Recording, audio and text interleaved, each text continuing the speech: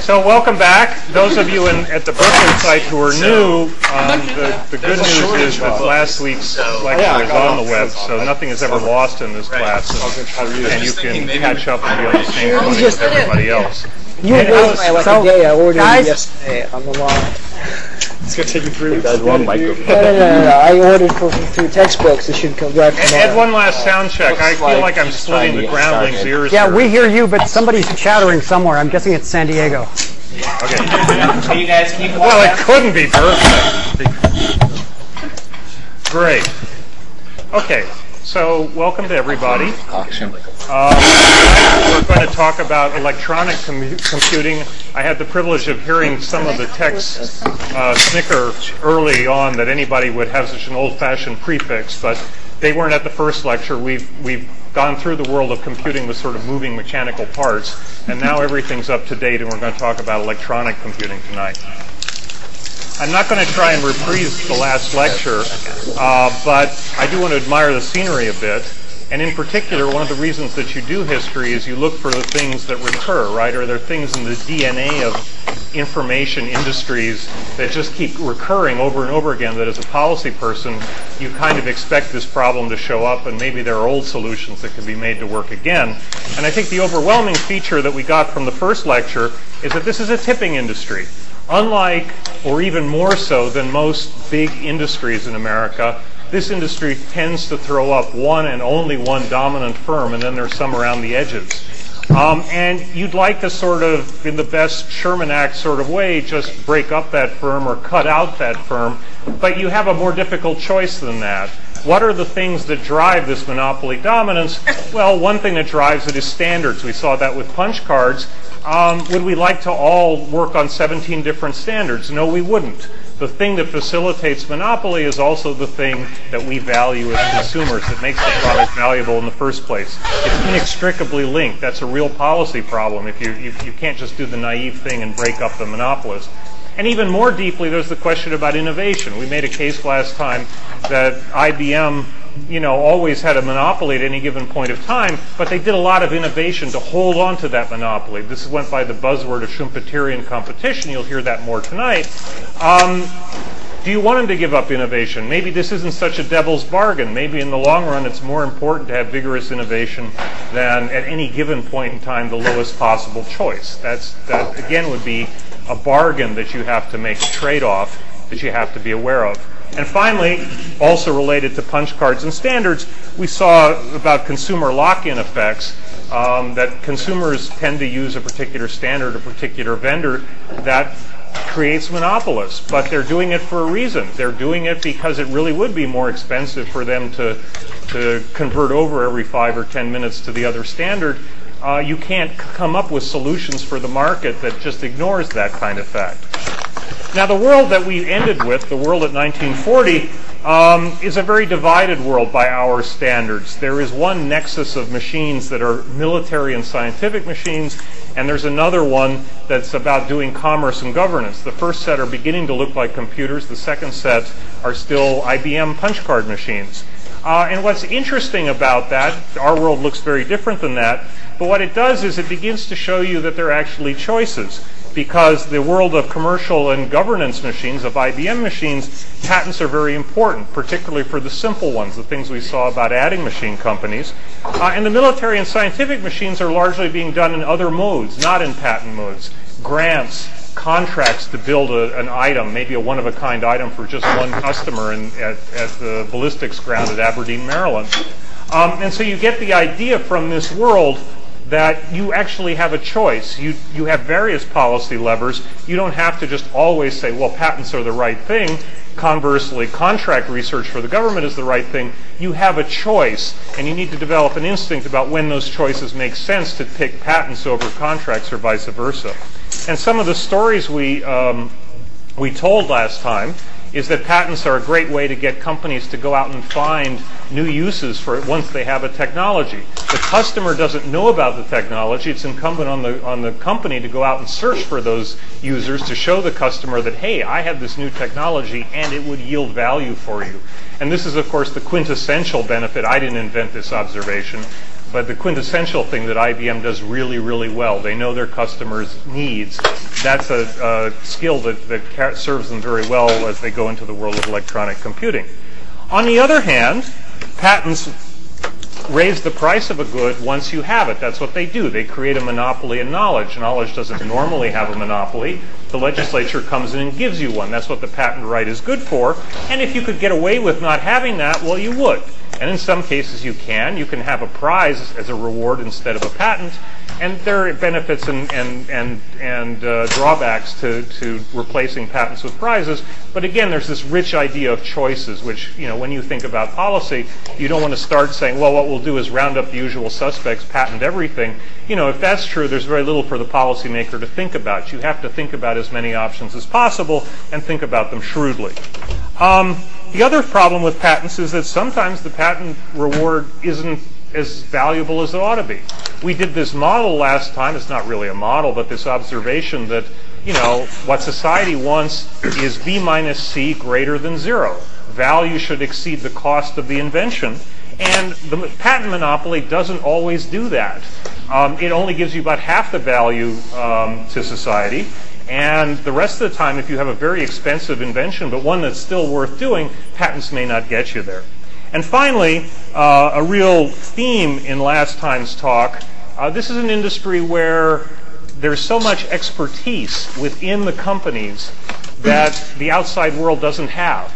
And one face of that is that when a company like IBM goes and tries to get outside financing, and particularly when a little information company tries to get outside financing, the banker kind of looks at them and crosses their arms and says, I don't believe you.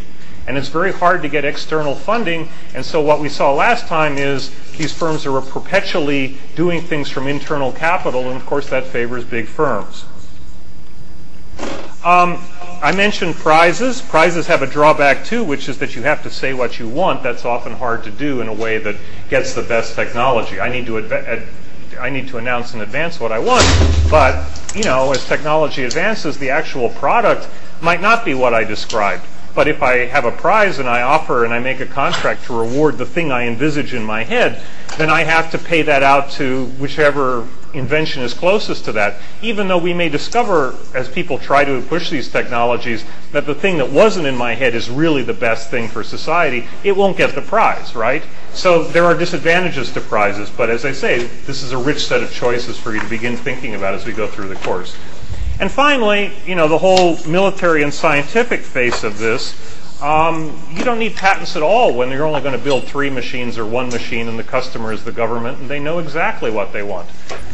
There's no great mystery there. The sponsor knows what he wants. He can contract to buy it.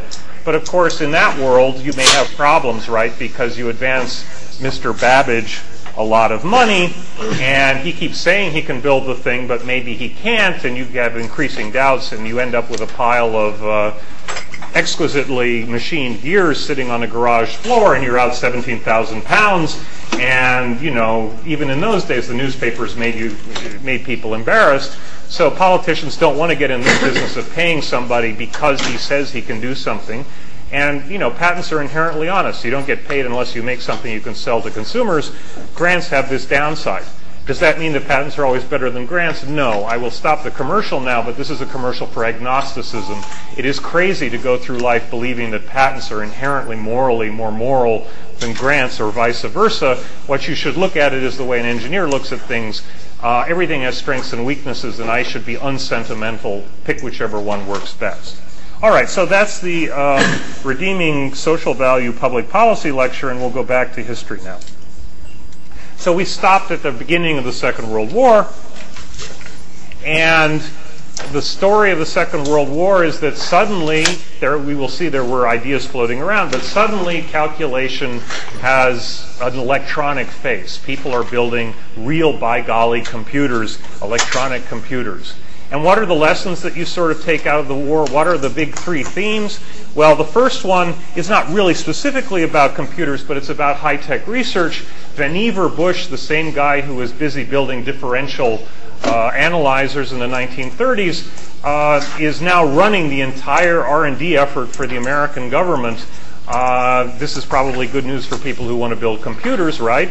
But beyond that, he has this incredible success. And people look back on the funding of high-tech research in the Second World War the same way, but more so, that people now look back on the Apollo program with a sense of wonder that you could do so much in so little time.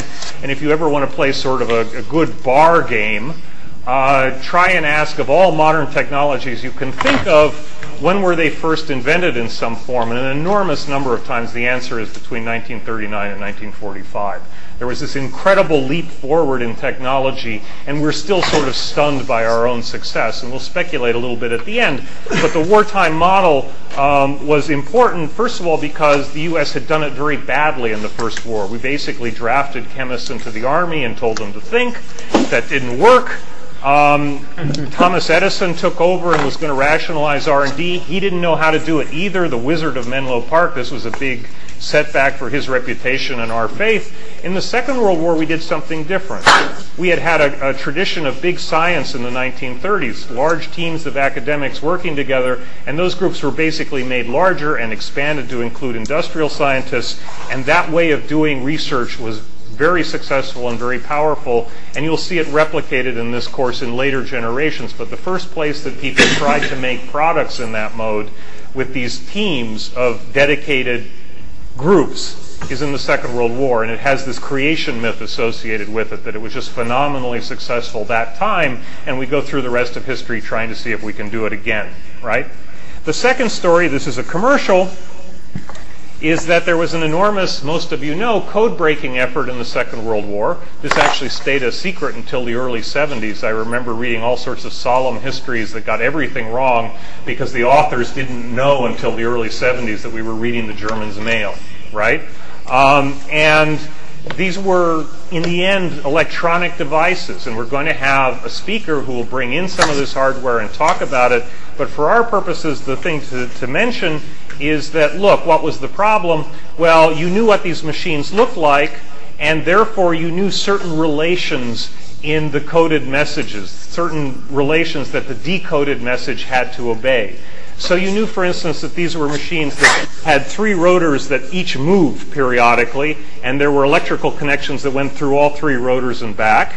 And that meant, for example, to avoid short circuits, you could never have a code that transposed S into S, or any alphabet letter into itself. And you also knew that each time somebody pushed the key on this thing, one of the rotors would advance. And so the previous state of the rotor had a relationship to the one that followed next, and vice versa.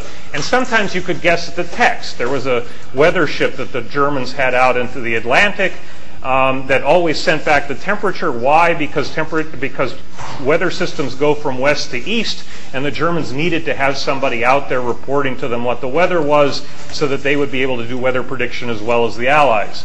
And the Allies would cheerfully notice that that ship was there, and they'd know it was 64 degrees, so they knew the message for that ship must have 64 degrees somewhere inside. And so you had all these little clues that governed the logical structure of the code you were trying to break, and the point of the machinery was to stare at all the answers that fit those logical connections and reject all the others. And at first that was done mechanically, but you can't reprogram mechanical things, and there was a disaster in 1942 where the Germans introduced a new rotor to their system, and everything went dark for a month. I mean, a huge disaster. A lot of ships went to the bottom of the ocean because of this. And so they said, no, not again. From now on, we're going to make all this stuff electronic so that we can reprogram it, right? So you have enormous numbers of vacuum tubes doing logic, as we would say now, on these messages, and it has this reprogrammable capability. That's not a computer. This thing is not a general-purpose computer. But in a world where you were wondering if vacuum tubes were not reliable enough to do computing at all, well, this was a really valuable experience for the computers that were following in the next couple of years. And what we'll talk about tonight is there were all sorts of programs in pioneering computers that suddenly became economically viable. People had had this vision in the 1930s, but there was no money to do it, that suddenly became economically viable when the war started. And there was suddenly, in the jargon of last time, this enormous V in problems like artillery that had not existed in the 1930s. Am I going backwards? I am. So I'm not the most qualified person in the room to say this, but I want to give you a little bit of a sense about how these objects worked, because some version of the same thing is at work in all the laptops that you have sitting in your table right now. And it's bad business to believe that it's magic, right? That's ultimately debilitating. So I don't want to tell you how you can build one, but I want to persuade you that if you thought about it long enough, you could understand it. That's kind of the level of exposition that I'm going to go for. And this is a vacuum tube. Some of you will remember that radios used to have these in the back, but it's just like a light bulb. In fact, the early versions that led to the vacuum tube are about the only pure research that Edison ever did. He had this light bulb and he started putting other wires in it and noticing stuff. And the British call vacuum tubes valves, a gate that you can turn on and off, and that's a really useful concept for this course. But how the thing works is as follows. You've got a filament, and if you run a current through it, through this wire here, the little filament there gets hot, just like a light bulb. That's what it is, and that's actually a big deal for contemporary computer people, because they're all walking around in undershirts and short pants because it's so hot in the room in a Philadelphia summer when they're trying to build these devices. But anyway, you've got all these filaments. They're hot, and what happens is, if you remember your high school physics, they boil off electrons, and the electrons stray away from the filament, but they don't go very far. Why? Because now the filament has more protons than electrons. It's not electrically neutral, so you have this cloud of electrons sort of in here. And that's the story so far, but if I now attach another charge to a second wire here that goes with this grid, right, a positive charge there, now the electrons see that as well as the filament, and they will start racing to this gate. And in the Wile E. Coyote cartoons, as soon as they got to the gate, they would quiver to a stop, right? But what happens in the actual physical world is they're running really, really fast when they get to the gate, and they have momentum. And so they pass clean through, they overshoot, and they hit this plate here, okay? And then once, oh, I am in trouble now. Help me. Good. Fairly good. We have a human-induced dither there, I apologize. So they hit this gate, and now a current can run through this wire out of the unit.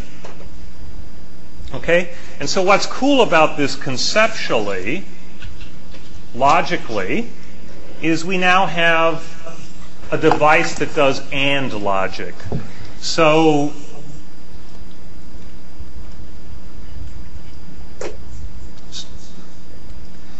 if I energize this filament, and I also energize this grid, then the current flows out of here, all right? So when A and B are both on, and only when A and B are both on, I get current out the far side. That's the logical statement, and. If A and B, then output, all right?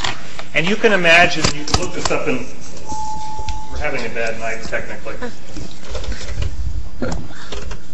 You can look this up in Wikipedia.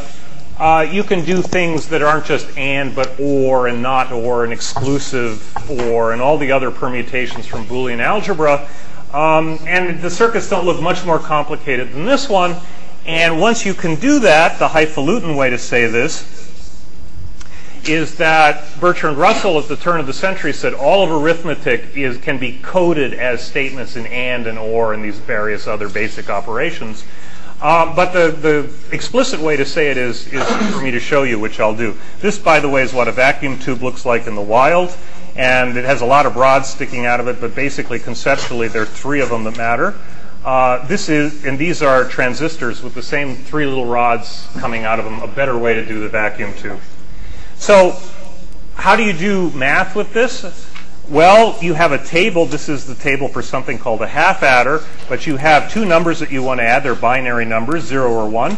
So you have A come in and B come in, and what are the outputs? Well, S, I add them together, but sometimes I'm going to have to carry a digit, right, because I get up to the next, it's in two places, not one, so I also have a carry.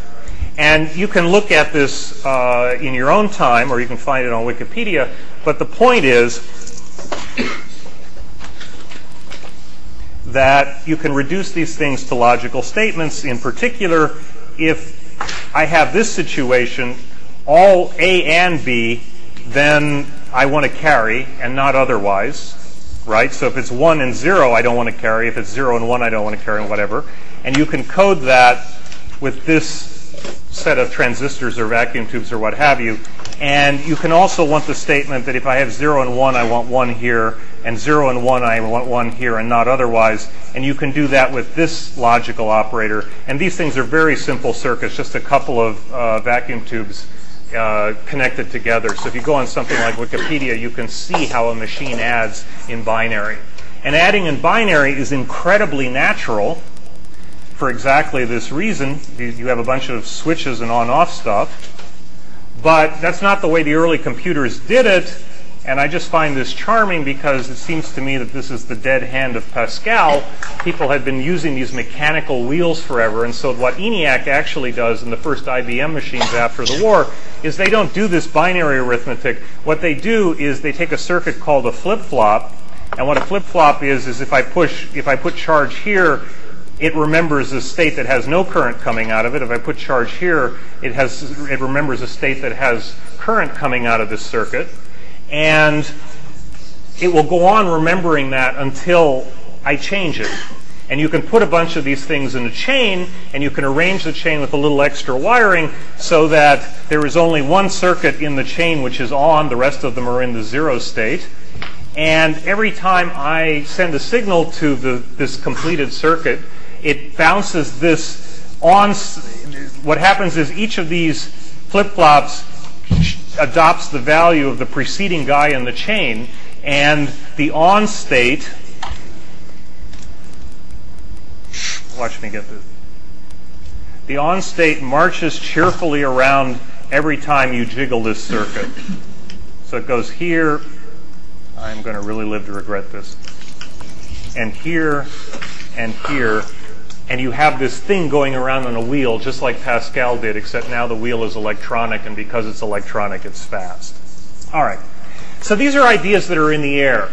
And binary arithmetic and the problems that were used for these computers, mostly matrix algebra kinds of stuff, had been very current with physicists and engineers from the 20s forward, but you had this natural language for doing it. You had a lot of people who knew this binary trick and could see that there was a similarity to a circuit. These ideas were in the air, but until the war they were done in sort of a low-funded way. So the first person to mention is a Bell telephone engineer named George Stibitz. He gets transferred to the part of Bell Telephones that builds these telephone relays, these little metal switches that close when you run a current around them. We talked about them last time. He immediately notices the third day he's on the job, maybe the first day, that, hey, these things would be great for doing binary arithmetic. I just got done having a binary arithmetic course in grad school 3 years ago. This is the same logic. Why don't I build a machine that can add using this? And he builds what I just love, his K model. This has all physical switches, like toggle switches, right? No electronics in it at all. But he does it to show that it's possible to get the right binary answer with a whole bunch of these switches wired together, right? I mean, he doesn't quite believe the formal proof. He wants to show that it's actually correct. And so he does this. Why is it a K model? Because he built it on his kitchen. I mean, I just like that. Bell has modest needs for this, and besides, they're a monopoly. They have this very prestigious research facility. So they build the first one of these for $20,000, but using these relays, right, which are much cheaper than vacuum tubes, but also much less fast, right? They close in about 1,000th of a second. Vacuum tubes are doing this at some fraction of the speed of light. And then the war comes, and he starts making these things for the military, partly for our old friends at the Aberdeen Proving Ground, but more for the NACA, which is the predecessor of NASA, which had been doing very sophisticated aerodynamic stuff since the First World War, really the first model of a federal agency that's doing big-time science in-house. And he has all the functions that, modern computers have. He has paper tape for input. He has an error checking code. And he has special functions that are wired in these switches so that the machine knows multiplication tables. It doesn't have to figure it out by adding the numbers 7 times or something like that. So that's what he's doing in a fairly cheap way in the States. Another thing that's going on in the States is there's a professor named Atanasov at Iowa State who also notices this and would like to do physics problems.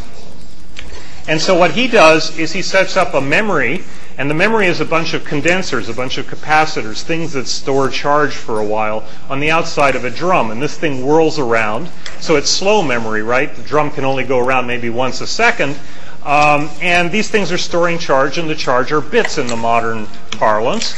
And the charge stays there. The only problem is that it leaks away after a while. So what this thing does is it reads all the condensers as they come by. It says, aha, this one has charge on it. I'm going to goose the charge, right? I'm going to add some charge to this thing before it runs away from me. And it keeps doing this. They call this jogging. But the point is that you have this rotating drum. And it works fine, except the whole game with electronics, right, is that you want to have things that are almost massless. And a rotating drum with a bunch of capacitors from Radio Shack stuck on it is not necessarily the most massless object you could use for memory.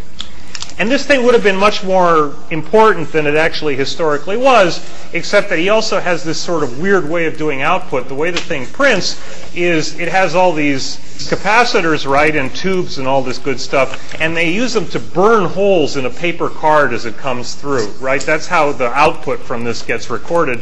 And you can imagine a process that involves burning holes in paper cards eventually runs into the Florida hanging Chad problem, and it makes errors periodically.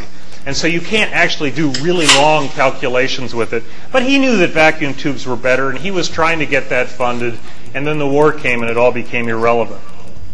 There was a German who's working on the same problem. His name is Konrad Zuse. And what happens is he's a newly minted civil engineer. I don't know if you guys know much about civil engineering, but it is filled with enormously painful mathematical problems. So after about 6 months of that, this is another case of someone who knows something about what we would now call computing, but also something about the customer's feeling for this. After about 6 months of this, he comes back to his parents and announces he'd like to build one in the living room, and he quits his job. And 50 years later, he's still giving interviews where he announces somewhat ruefully that they were, and I quote, not very delighted. But it turns out to be a good thing. The first one is all mechanical. He understands that he'd really like to do this electronically, but he shows off the first one to a calculator manufacturer. And this investment in his parents' living room turns out to pay off. Why? Because in 1940 he's in the Wehrmacht, and it looks good in 1940, but it won't look good in 1942.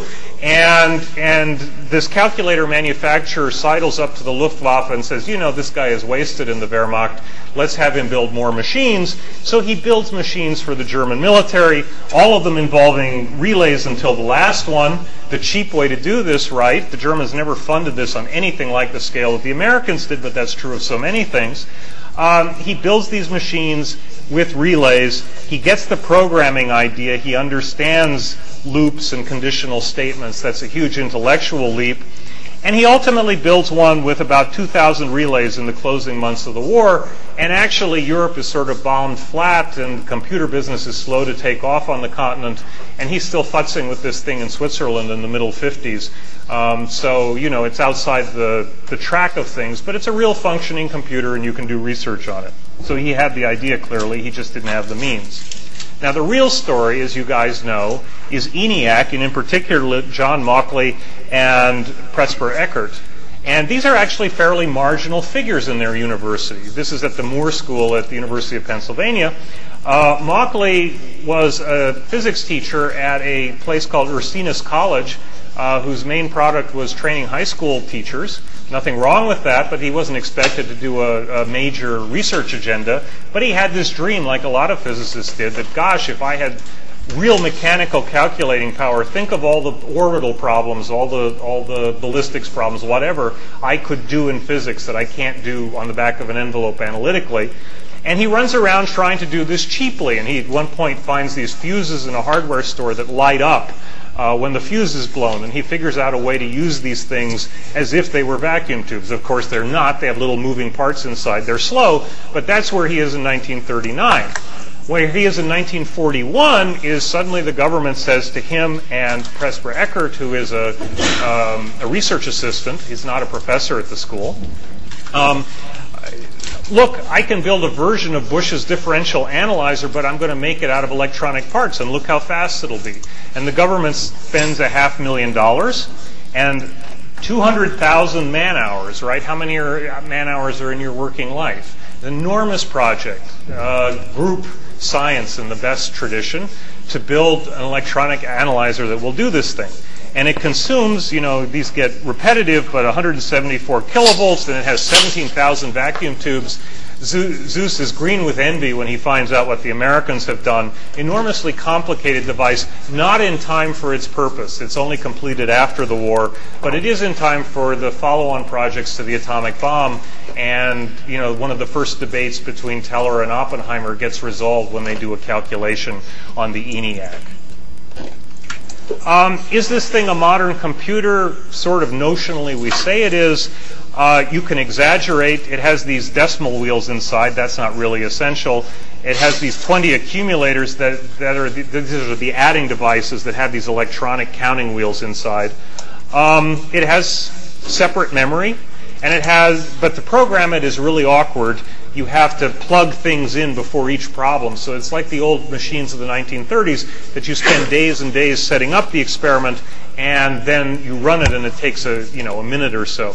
And what I love about this picture, right, there are a lot of pictures of the ENIAC, but the one I like about this is that if you look, this cabinet full of electronics is on casters. And the reason it's on casters is, depending on the problem, you might want it here, or you might want it here, or you might want it here. They're wheeling around parts of the computer in advance of the problem. This is not the modern vision, right? But this is totally in keeping with the sort of collections of card processing machines, right, where you have different arithmetic units that you would move around and cable up. And also in keeping with the differential analyzer tradition, where you have this enormous setup time. It's almost like doing an experiment rather than a calculation, where you get everything just so, and that takes weeks, and you plug these parts together in novel ways, custom to the problem, and then you do it. And the thing that these guys, and this is another version of this, no casters in this picture, but I'm an old guy, so I have to point out that their big fear with ENIAC was that these vacuum tubes would burn out. That turned out not to be true. They ran them at really low power, so they were quite reliable. But they were worried about these vacuum tubes, and when the thing burns out, a light would come on. The thing was wired like that. And so in all Hollywood movies from then until at least Alien, I saw Alien the other night, computers always have banks of flashing lights, and Hollywood didn't quite know why that was, but for the longest time, all computers had to have banks of flashing lights, and it's a memory of the fact that these vacuum tubes would burn out, and you'd want the light to blink at that time, or to stop blinking when the tube was burned out. So as a digression, I want to put your 200,000 man-hours in context. There's a new graduate this year from Carnegie Mellon named Luis von Ahn, who's trying to produce computer games that will trick people into doing useful computation. Okay? And his pitch for this is that it took 20 million man-hours to build the Panama Canal. So that's a factor of 100 greater than ENIAC. Okay? But in 2004, 9 billion man-hours were spent playing computer solitaire. That means about 3/4 of a day of solitaire is enough labor to have produced the Panama Canal. May I say that this shows the moral growth of your field? Because the last time I saw a paper like this, the idea was that you would trick computers with spam into doing the calculation and sending it back to the sender, which is like carving off a piece of other people's programming time for me. That got published in Nature, but I think there were ethical problems. This sounds like it's voluntary. I like it a lot. Okay. So these guys, and I think anybody who's ever lived with a problem for a long time realizes that the flash of genius often comes just because you've lived with it so long. But they get the right idea. They realize halfway through all this elaborate setting up and moving things around on casters and plug boards that there's a better way now, and could you just use memory to do the setup and make all that electronic? And so there's actually a disclosure in 1944 where they say, well, we could use a magnetic drum or disk for memory. And then they have the next step, which is the important one, and that memory could control a program with ifs and all this branching logic, and you wouldn't have to have people setting up the ENIAC. And this gets formalized by John von Neumann, great mathematician, one of the people who also formalized quantum mechanics and game theory, just an amazing polymath. But he formalizes it in this report, the first draft of a report on the EDVAC. What's the EDVAC? The EDVAC is the superior version of ENIAC, which isn't going to have this annoying feature of setting up the problems in advance. And so this is where the celebrated von Neumann architectures come from. I think we have the paper posted on the website. But the crucial idea that has been lacking, except in Zeus, I guess, implicitly, of a computer that actually, the Babbage idea, right, that performs calculations according to a preset program and waits to find out what the answer is and has instructions what to do depending on what that answer is, that's finally conceptually in place, and everybody in the world knows it because it appears in this celebrated paper. So before we leave this, what are the policy questions? As I say, I think the main question here is you had this wartime research miracle. You'd like to believe you can turn that on and off anytime you want. I'd say the experience in the post-war is pretty clearly we don't do as well. What can we say about why it worked during the war? Well, the first one is obvious. It's the V minus C story. They suddenly had a flood of money to do stuff that people knew perfectly well how to do before, but they didn't have a budget for for 20,000 vacuum tubes. The second thing is sort of the tragedy of the Depression. American universities were well staffed with smart people. They had good laboratories, but they didn't have a lot of money for research, right? The tragedy of the Depression is not only those people sitting on soup lines and doing nothing and, all that kind of what it does to the human spirit, but that all that labor didn't make another million houses for the housing stock. That it didn't make all the things that we could have now because of all those people sitting around who wanted to work, right? That's the tragedy of the subject. And a very small part of that tragedy is that American academia had this vast backlog of good ideas that they knew how to do, but no one would give them the money to do it. And so that helped. Industry worked with academia much more closely than it has before or since.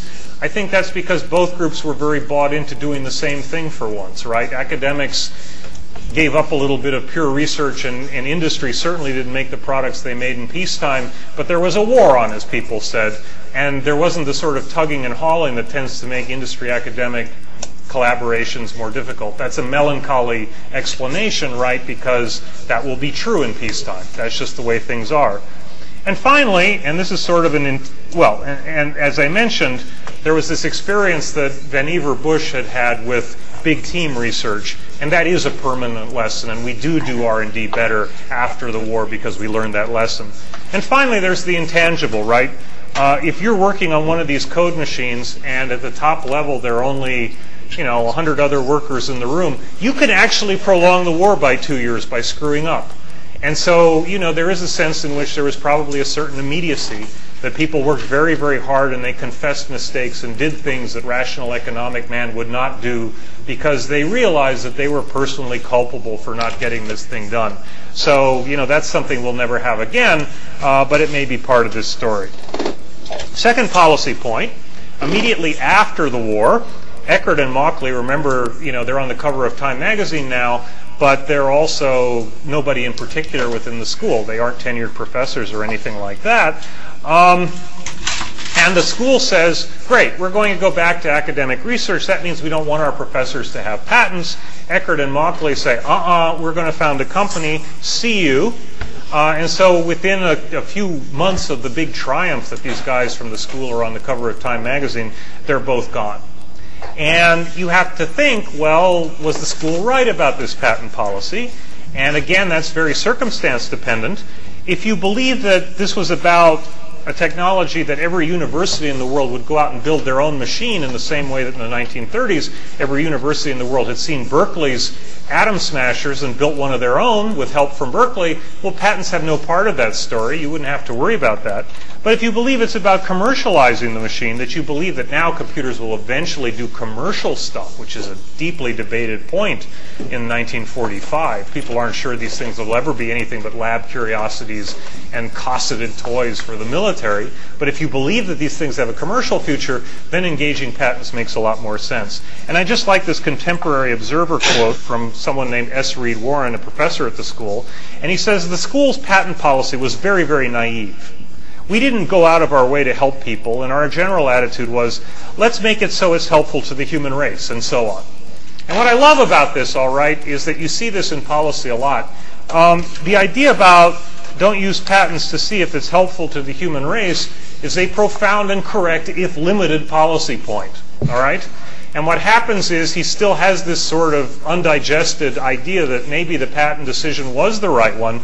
And so what he says is it was very, very naive. I think you could have challenged him about exactly why it's naive, and it would have been somewhat vague on his part. This is a hard policy choice. It is not clear they were very naive. At least you have to say more words than this. But, this is the way people sort of bury these debates, right? We act afterwards as if it wasn't a hard choice. It was a hard choice. Question for you, Doug. Please. So of course, this guy has hindsight to assist him, but as I understand, society kind of tends to cycle through its preferences for different incentive mechanisms. So how was kind of the environment at that time? How was the general feeling towards patents at that time? It's interesting. Patents are are a cyclical business. And in the 1880s and in the 1930s, 1940s, in the 1960s, patents are very disfavored. And everybody believes that that's obvious and right. In the 1930s, what happened was that they had very low production, and that's what monopolies do. And so FDR in the latter 30s decided that the cure was that the economy would come back if you just got rid of all the monopolies. And he hires 200 people at the Justice Department to challenge patents across the board, to take endless cases up to the Supreme Court to cut back on patents. And about 1950, Congress, starts to push back and the pendulum swings again. But it's really interesting. At various points in human history, we have believed that patents are the be-all and end-all of everything, and they've also been out of favor. And, the point I'm trying to persuade you of, but this is an extended conversation, is that, hey, they're all right. It's just unfortunately not true that we can write down one rule that works for the entire economy. We do the best we can. One question, comment? Please. I may be misremembering, but didn't Boeing have their control of a patent removed during World War II? That was done with airplanes in the First World War. First World War, okay. And one of the things is the analog of that story is the ABC computer actually wasn't very famous until the late 1960s, and then a bunch of lawyers for Honeywell dug it up so that they could challenge Maucher and Eckert's patent and get it invalidated. And I don't want to be cynical because I'm a lawyer and I'll get into trouble if I'm too cynical and the bar finds out. But we have a wave of the really important patents, the airplane, the automobile, the computer. Those patents tend to get struck down. And there's a suspicion, certainly, that there's some drumhead justice in that the judge will look at it and he'll give you a big patent, but if it's too large, he'll find a way to invalidate it. Anyway, the ABC computer becomes a big deal, not in its own time, but in the 1960s, particularly because Maucher had a look at it. And maybe, he should have mentioned them in his patent application and didn't. It's a lawyer's argument. But yeah, there is this tendency to strike down patents after the fact. And of course, if that happens a lot, the patent doesn't incentivize people in the first place. Okay. So, we have this, the war is over, and the question now is, can we make this thing into a commercial device? And for the growth of computing, we've been talking about how value increases and makes computers more plausible. And the government has big new information processing tasks after the war. It's got this whole atomic bomb agenda, which can't possibly be done by human computers, as they were called in those days. IBM wouldn't call its early machines computers because it made them sound like people, and everybody knows a computer is a person. And also, there was this Enigma secret that you were using enormous computing power, basically, to break codes, and general-purpose computers eventually supplant the purpose-built machines that had been used in the war and afterward. And then you get this air defense problem, which was tremendously complicated. You have 100 radar stations, you have hundreds of fighters that you need to vector onto a target. How do you decide that in real time and avoid mid-air collisions and get all the assets covered? It's a tremendously difficult problem, and the Air Force is looking at, can we make this thing computerized, because the wartime systems with human beings moving counters back and forth on maps is just not going to work at the speeds of jet aircraft. At the same time, we shouldn't oversell this. Everybody made their money in punch card machines. IBM only makes more money from computers than punch cards in 1962. And the really big success stories in the office machine business, on the commercial and government side, the things that get you into fortune as the genius executive all through the 50s, all those machines are punch card machines. Nobody's getting rich off computers. So the challenge is, how do you turn a computer into something that a business can use? And you have this technology, and it's very impressive in some ways, but it's fragile, it's expensive, and it's really unreliable. Please don't make my payroll hostage to this thing that has to be babysat and periodically repaired. And you can already sort of see the outlines. By 1945, you knew you needed better internal memory. You couldn't afford enough vacuum tubes to do it that way.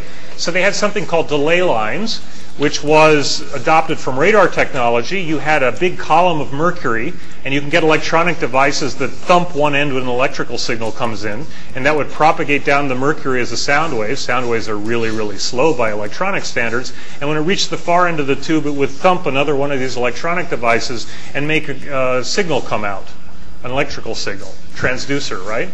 And so you kept the memory as a series of pulses racing but very slowly down a column of mercury, an acoustic signal, and you would of course have to send them around electronically to ping the thing again. But there were oceans of time while these waves were passing down the delay lines in which you could store data. And the problem with that is, of course, same problem by electronic standards, it's slow. You had a faster technology. It looked a lot like a television set called cathode ray tube memory. You've probably noticed you touch the front of your television set. Don't sue me if it's defective. But it has this fuzzy feeling. There's charge on the far side of the television set. And actually, that charge lingers for quite a while. As you notice when you turn off the TV, it's bright for a while still. And what they did is they put a metal pickups on the outside of this picture tube, and you stored memory as a pattern of dots on the picture tube, and the metal pickups noticed that, oh, this one's turned on, and it would go back just like the ABC computer and goose that particular location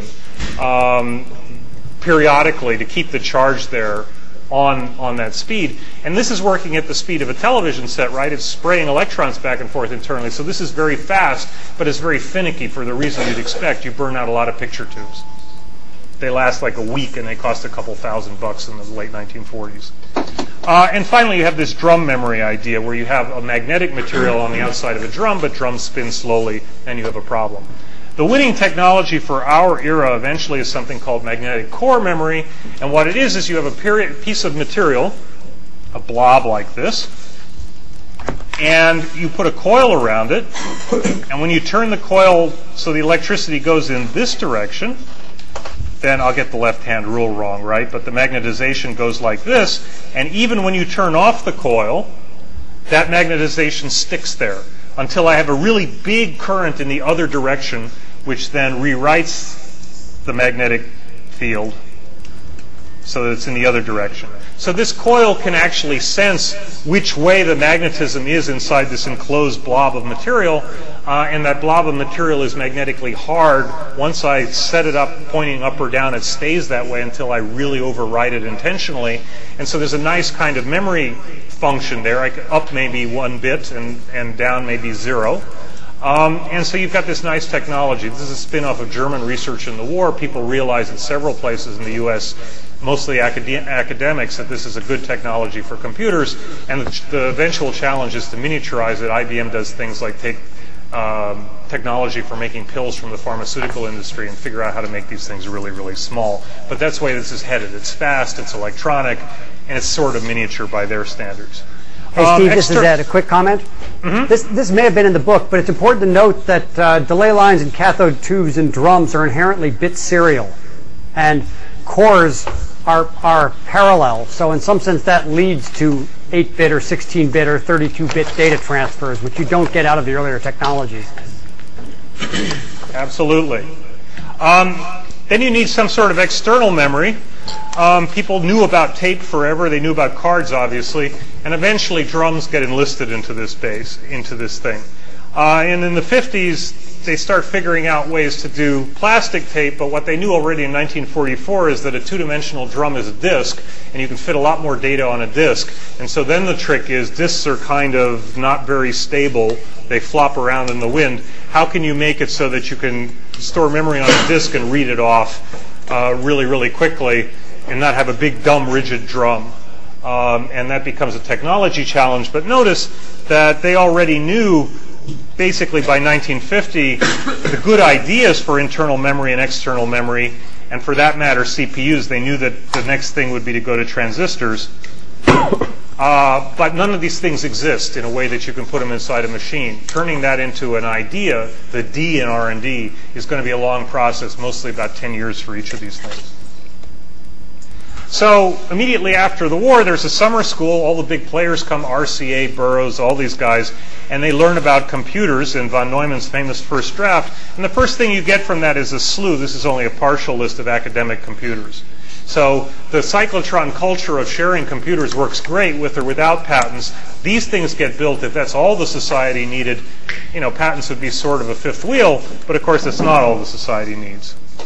And to show you that the academic computers are completely serious competitors, An Wang, immigrant from China, working at Harvard on their computer, is the first guy to make core memory work.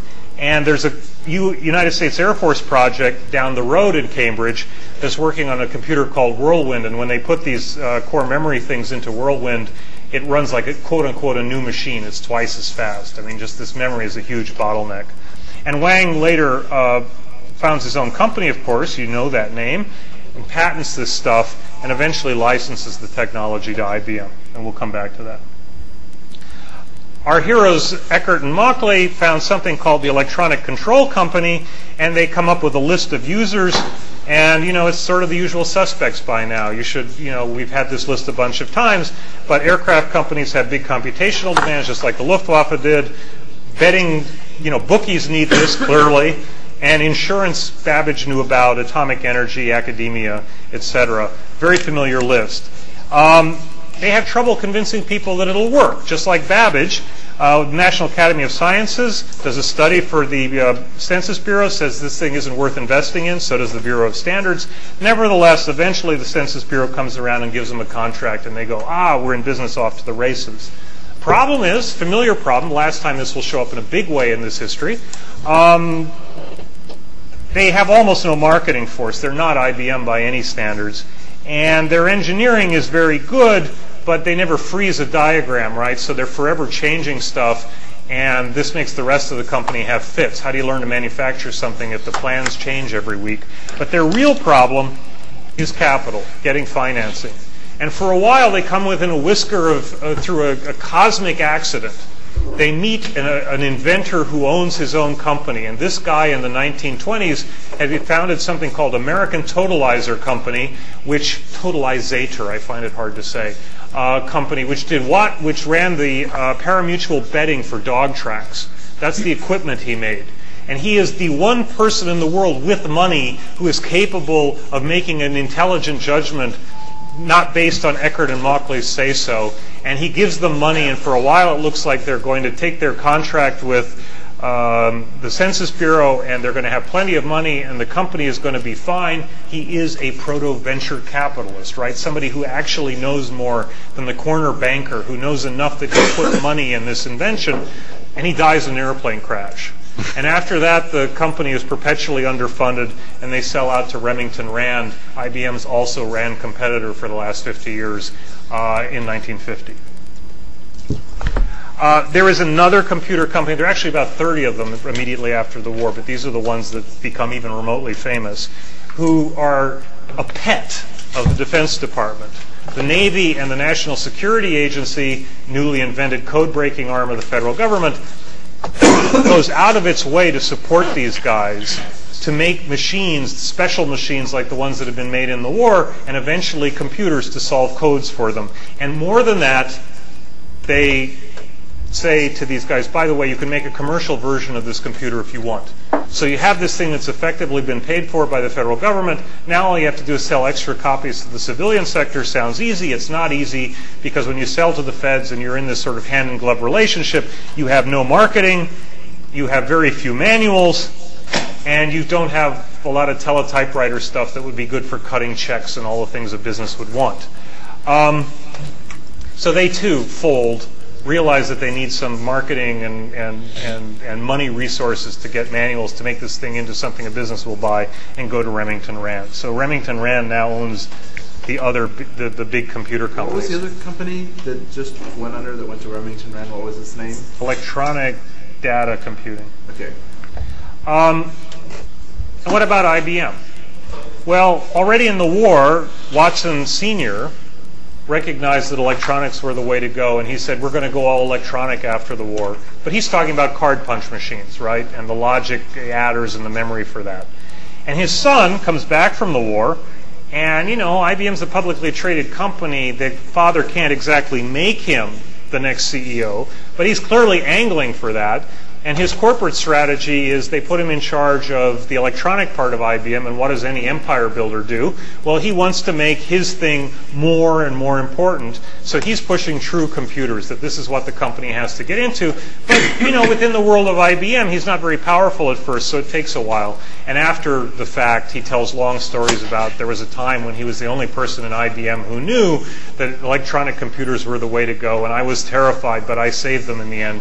You have to take that a little bit with a grain of salt, but nevertheless, he makes it his quest to make IBM enter the computer age, and he's the winning side eventually in these power struggles, and his winning side involves building computers. And IBM says in 1946 already, it's a new world. What's new is that, now the government is funding these things.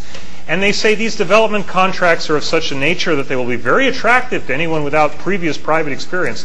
Oh my God, new companies can come into our cozy little industry. Or patents in the computing field. Oh my God, IBM had all the patents. Now they're not worth as much. But the patent provisions, the government wants to have the value of any discoveries for itself, at least, unpatented. And IBM treats the government as one of its biggest customers, right? They don't really want to give all their patents to the government. But the patent provisions make it doubtful if IBM, which has the lead in the field, can afford to participate in these programs. There's a big trough of R&D money, but maybe we can't sidle up to it. Whereas before the war, IBM was the only organization able and willing to carry on large-scale development of calculators. We don't say computers at IBM. Such development is now taking place on a large scale. And what IBM actually does, as we'll see, is they shift their business model a little bit around to accommodate this new world and ultimately get the biggest government plums of all. What is IBM doing for R&D in this period? They're mostly not building relevant machines. Well, it builds a famous thing called the selective sequence electronic calculator. It's the first calculator computer that has this branching logic. It's the first true computer, but it's electromechanical still. It's a dead end, and it's horrendously expensive. You're not going to make this thing into a business computer. Meanwhile, they start working on true computers. They work on something that will involve tape memory, and the thing here is that tapes at this time, you have to start and stop them real quick. It's for a machine, right? And how fast you can start and stop them is a bound on how fast the memory works. And over at Eckert-Mauchly, they end up using steel tape because it's just needs to survive tremendous stresses. IBM figures out a way with a very exquisite way of controlling the tape as it goes through the feeder. They use vacuum technology to do it with Mylar. And Mylar is really light, and in this business, F equals MA, it's faster if the thing is light. So their tape readers become faster than anybody else's.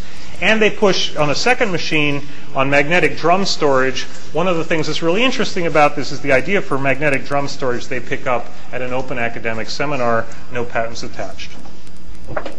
Okay, what do they build in this era? Well, they build their all-electronic calculator. This is one of these punch card machines, right? It's not a computer. But they get a lot of experience building stuff with vacuum tubes. They end up buying 1.5 million vacuum tubes a year to put in these things. So they are the world's leading expert in how to build logic devices with vacuum tubes. And they do something that's kind of interesting. This too is on the syllabus for you. But what they do is they use a ordinary accounting machine, one that manipulates paper cards, to run one of these IBM 604s. And so you've got an all-electronic machine being controlled not by a human operator, but by another machine reading cards with instructions and branching instructions about what to do and what data to load next and what operations to instruct the machine to conduct in what order. And so you have an old machine that's pushing paper cards back and forth, controlling one of these really fast electronic machines, and it acts sort of like Babbage's idea of a computer, except that these machines were not purpose-built for anything like this. But it works, and they sell 700 of them to the aircraft industry, and that's an enormously larger number than any contemporary real computers. One thing that's really interesting about this is that IBM doesn't basically have this idea. One of its customers, Northrop, does. Northrop is an aircraft maker. They have these horrible aircraft problems, the same things that motivated Zeus. And Northrop builds the first one of these, but it's kind of clumsy. And they go back to IBM and say, you have such ability in this technology, build me one that really, really works. And IBM says, sure, and I'm going to sell it to all your competitors too. And Northrop doesn't mind, because they are what economists would call imperfect competitors. You give Northrop a leg up, you give all its rivals a leg up. Northrop would rather its rivals didn't have a leg up, but when they think about it in the cold light of business decisions, they'll take that deal.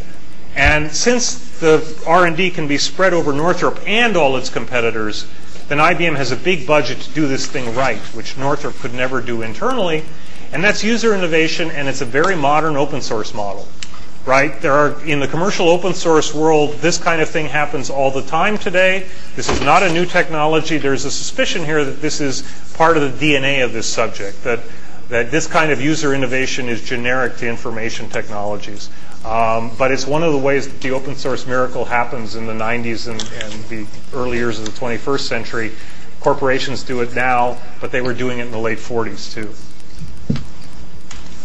I have a co-author who's written a formal paper about how this works, so I cheerfully pointed out to him the other day, and this also goes back to the 40s. It's not new. People always like to hear that. So far I've just talked about development, but eventually they start selling these things. And the famous one for this era is the UNIVAC, Universal Automatic Computer. Universal because it doesn't make pretense that, oh, I'm a science machine or, oh, I'm a business machine. It's universal. Automatic because it has these programs. You don't have to intervene and tell it what to do next. And computer because they're not IBM and they don't mind using the word. For a long time, IBM gets really upset because computer is associated with UNIVACs, and that's another reason to avoid using the word. It uses steel tape, so it's a little slow, and internally it has one of these delay line memories originally, one of these mercury-filled columns. They cost $1 million a piece. At first, they use a standard electric typewriter as output, but they build a dedicated thing for it in 1954. This is what it looked like. First sale actually goes through the Census Bureau in 1951. And in 1952, the thing predicts the Eisenhower election way before the humans do, which is one of the great myths of the computer age. This was like a seminal event. Oh my God, the electronic brain, as they used to say in those days, predicts this before all the wise men do. This is so wonderful. Those of you of a certain age will recognize this is Walter Cronkite. What's really cool about this is at the time they only had one UNIVAC, and this wasn't it.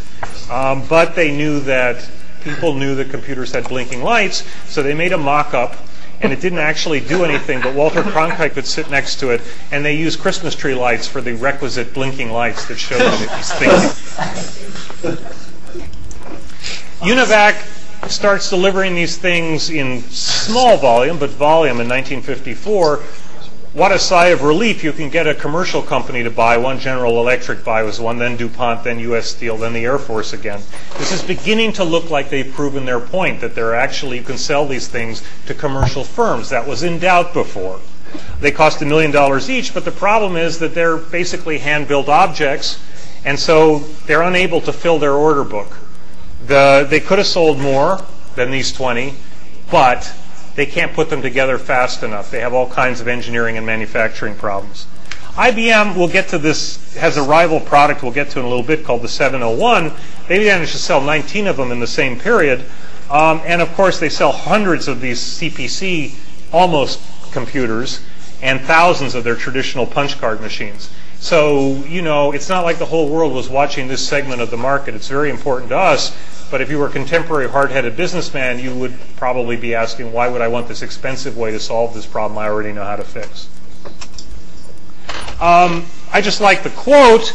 The chief actuary of Metropolitan Life Insurance Company still has to be reassured that this technology isn't going to make him completely miserable, and he says perhaps the most radical idea which a business is being asked to accept is the idea that a reel of tape can safely be used to carry information now being entrusted to visual card files.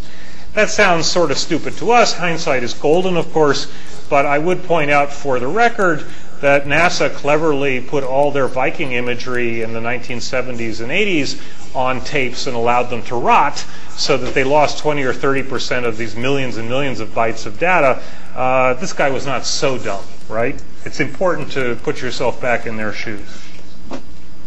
Okay. UNIVAC This is Ed again. There's a story by Butler Lamson, who'll talk to us later in the class, who for a brief year after grad school was working for an aerospace company or the military or something and was writing software, and this aircraft that they were building the hardware and software for had precise weight requirements, and everybody who was doing anything for the plane had a quota of weight that they could contribute to the plane.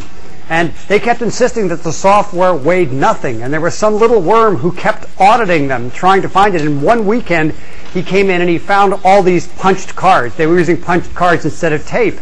And discovered that this was the software, that in fact it weighed 6 pounds, and they'd been lying to him all along. Lamson then explained that the actual software was in the holes in the cards, and that got him off. Perfect. So UNIVAC has this thing that's technically ahead of the competitors, and the world is excited about it, and they talk about Walter Cronkite. And their idea is that this is technically superior and we'll give you a good price on it. They never really get the price down. It's about the same as IBM. It probably is a better technology for a while, but not noticeably bigger. And the offsetting problems are the ones you'd expect. They have a tiny sales force. They don't know how to support the equipment because they haven't invested much money in teaching their engineering staff how to do that. And, you know, without the sales force, this sounds like we're fooling people whenever you say sales, but there's information in that, right? IBM was really good at showing the customer, not just persuading him, but demonstrating that, you know, if you buy this new technology, you won't be sorry. And these guys don't do much on that. It's basically a very engineering-driven company, and that would be fine, except that the innovation here is at least as much social as technical, and they underinvest in that.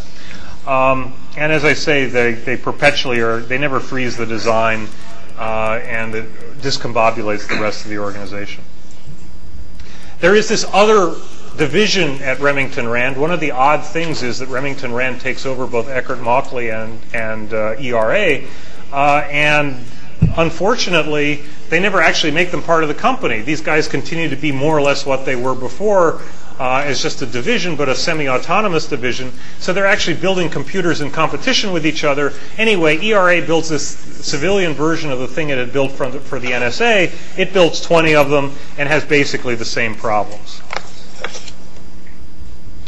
What's IBM doing in the meanwhile? Well, they had these two computer projects, but in 1950, the Chinese invade Korea, and IBM does what it always does in a war. It salutes and asks the Pentagon, what would you like me to do? They say, you're already building a computer for Princeton, an academic computer.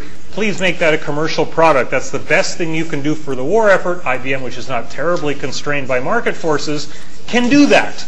And so it does. And it drops everything and works on something called the defense calculator, which has a magnetic drum memory, Mylar tape for external memory. That's already a big thing that they had learned to do by the end of the 40s, and punch cards. And they make 19 of these things. This is what it looks like. And they improve it over time. So in 1954, when the UNIVAC is beginning to make sales, they come out with a better version of this thing.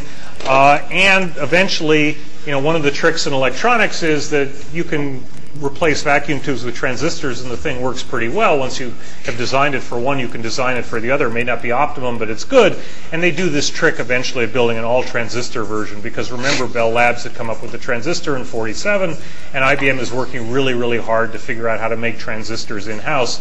Eventually, it becomes the biggest manufacturer of transistors in the world at that time. Something kind of cool is happening here. This whole family has compatible software.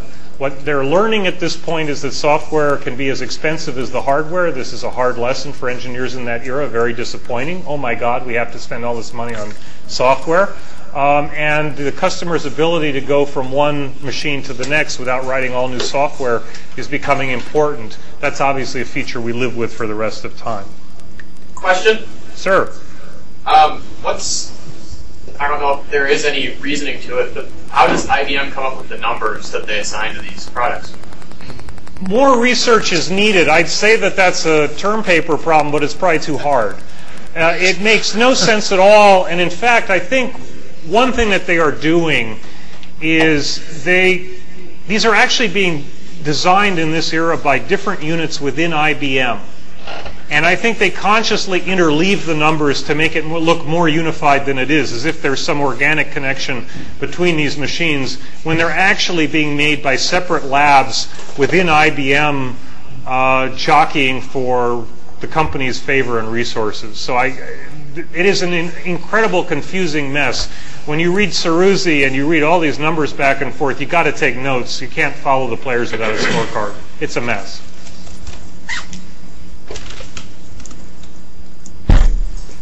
Remember that in 1948, IBM had tried something called the tape processing machine. When they get done with the computer, the defense computer, they finally get this thing out the pipeline after 5 long years. Basically, it wasn't a priority item, partly because it was behind the Korean War rush, but also because when IBM costed these things out, it could never find a market in the late 40s, early 50s that would justify the cost. So these were very stretched out programs.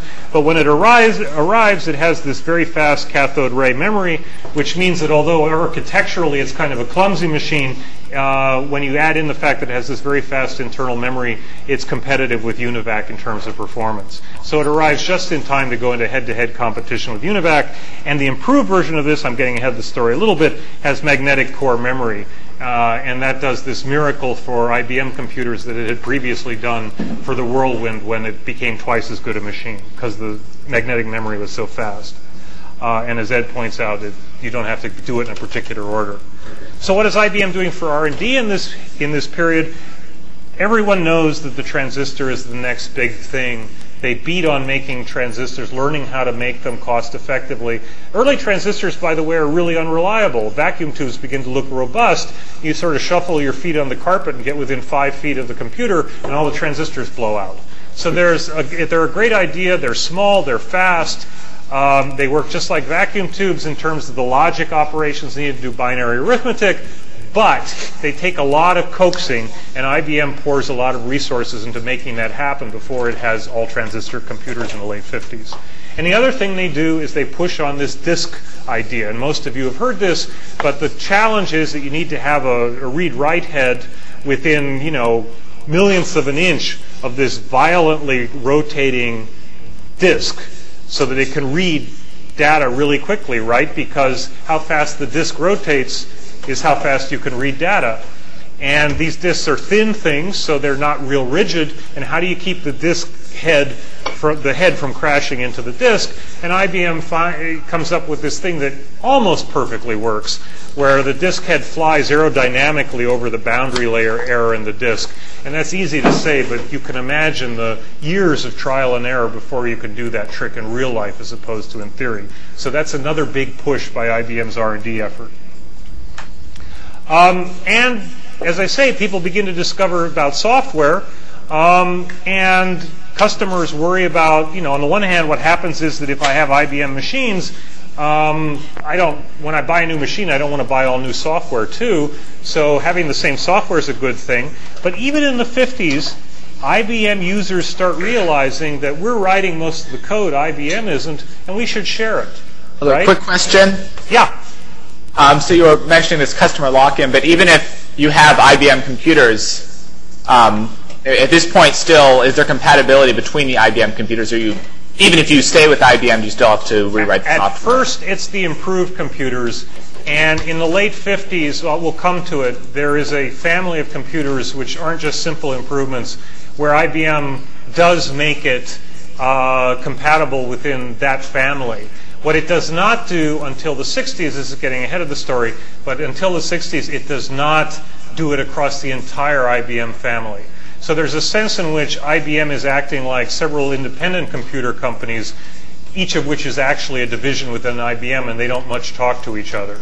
The vision of making all the IBM machines compatible is the culmination of this, but they're beginning to get the idea in the middle 50s.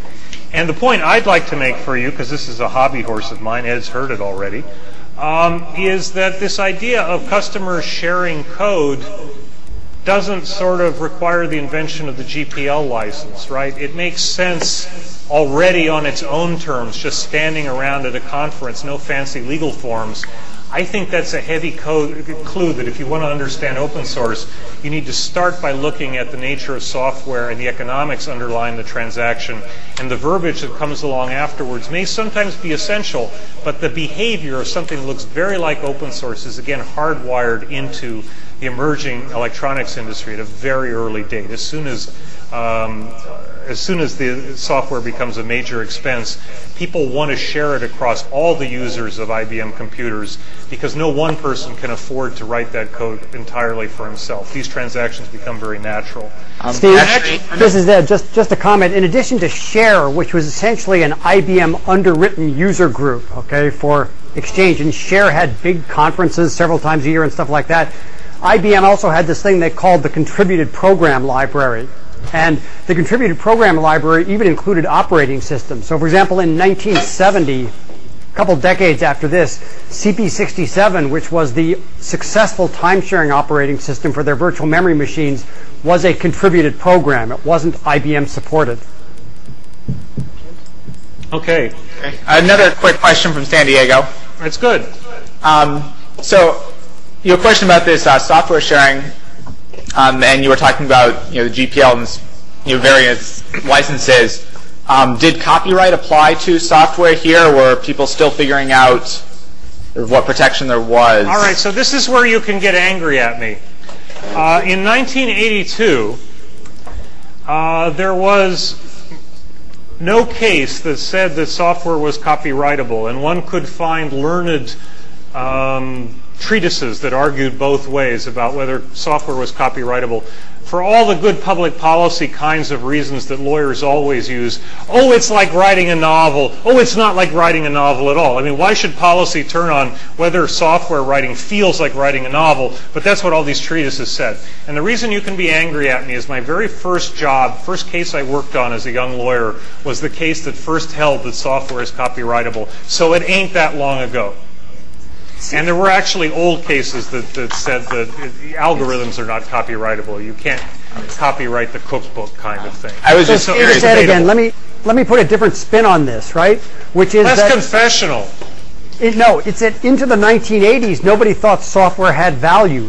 IBM leased you the machine. They didn't sell the software. The software was part of getting you to procure their hardware. And in some sense, Gates's letter to the Homebrew Computer Club or whatever it was in the late 1970s arguing that you ought to pay for software was really revolutionary. So these folks were in the business of selling iron, and they actually came from a world which I think is very sensible. It's we who look weird, right? I mean, you go down to the store and I'd like me a printer now. I don't actually want a printer. I want what they wanted in the 50s, which is give me an accounting solution, right?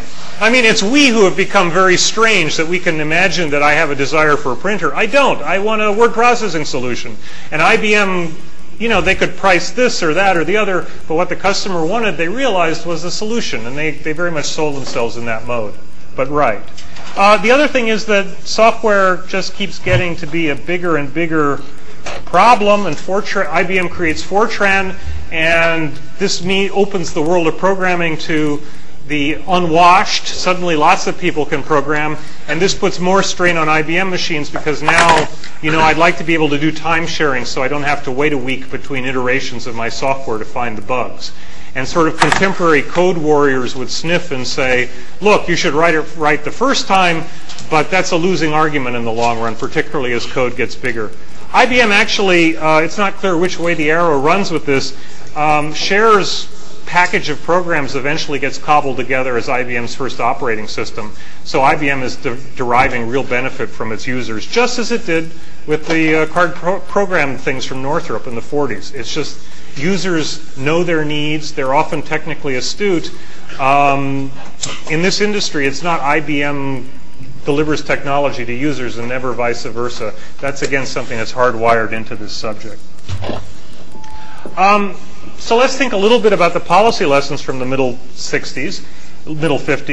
First of all, An Wang came up with this wonderful new memory. Does that serve any social purpose when he licenses it to IBM? Well, he gets a share of IBM's profits. If you believe that IBM should have a really big war chest to support their R&D effort, that doesn't sound like a good thing. The more subtle problem, which is pointed out a lot in contemporary computer science circles, is that patents work well in theory, but you have to have transactions associated with them. And in the middle 50s, there are a series of conversations with Watson Jr. about, well, IBM needs this technology and it's patented, and can we get it? And the first time it's with Wang, and Watson looks at his interrogator and says, don't be an idiot, Wang wants to make money, of course he's going to license it to us, and that sounds good. The second time he meets an inventor who's less famous, who has an improvement on the Wang patent, and that guy doesn't sell, Watson says, to heck with this, we'll invent around it, and that works.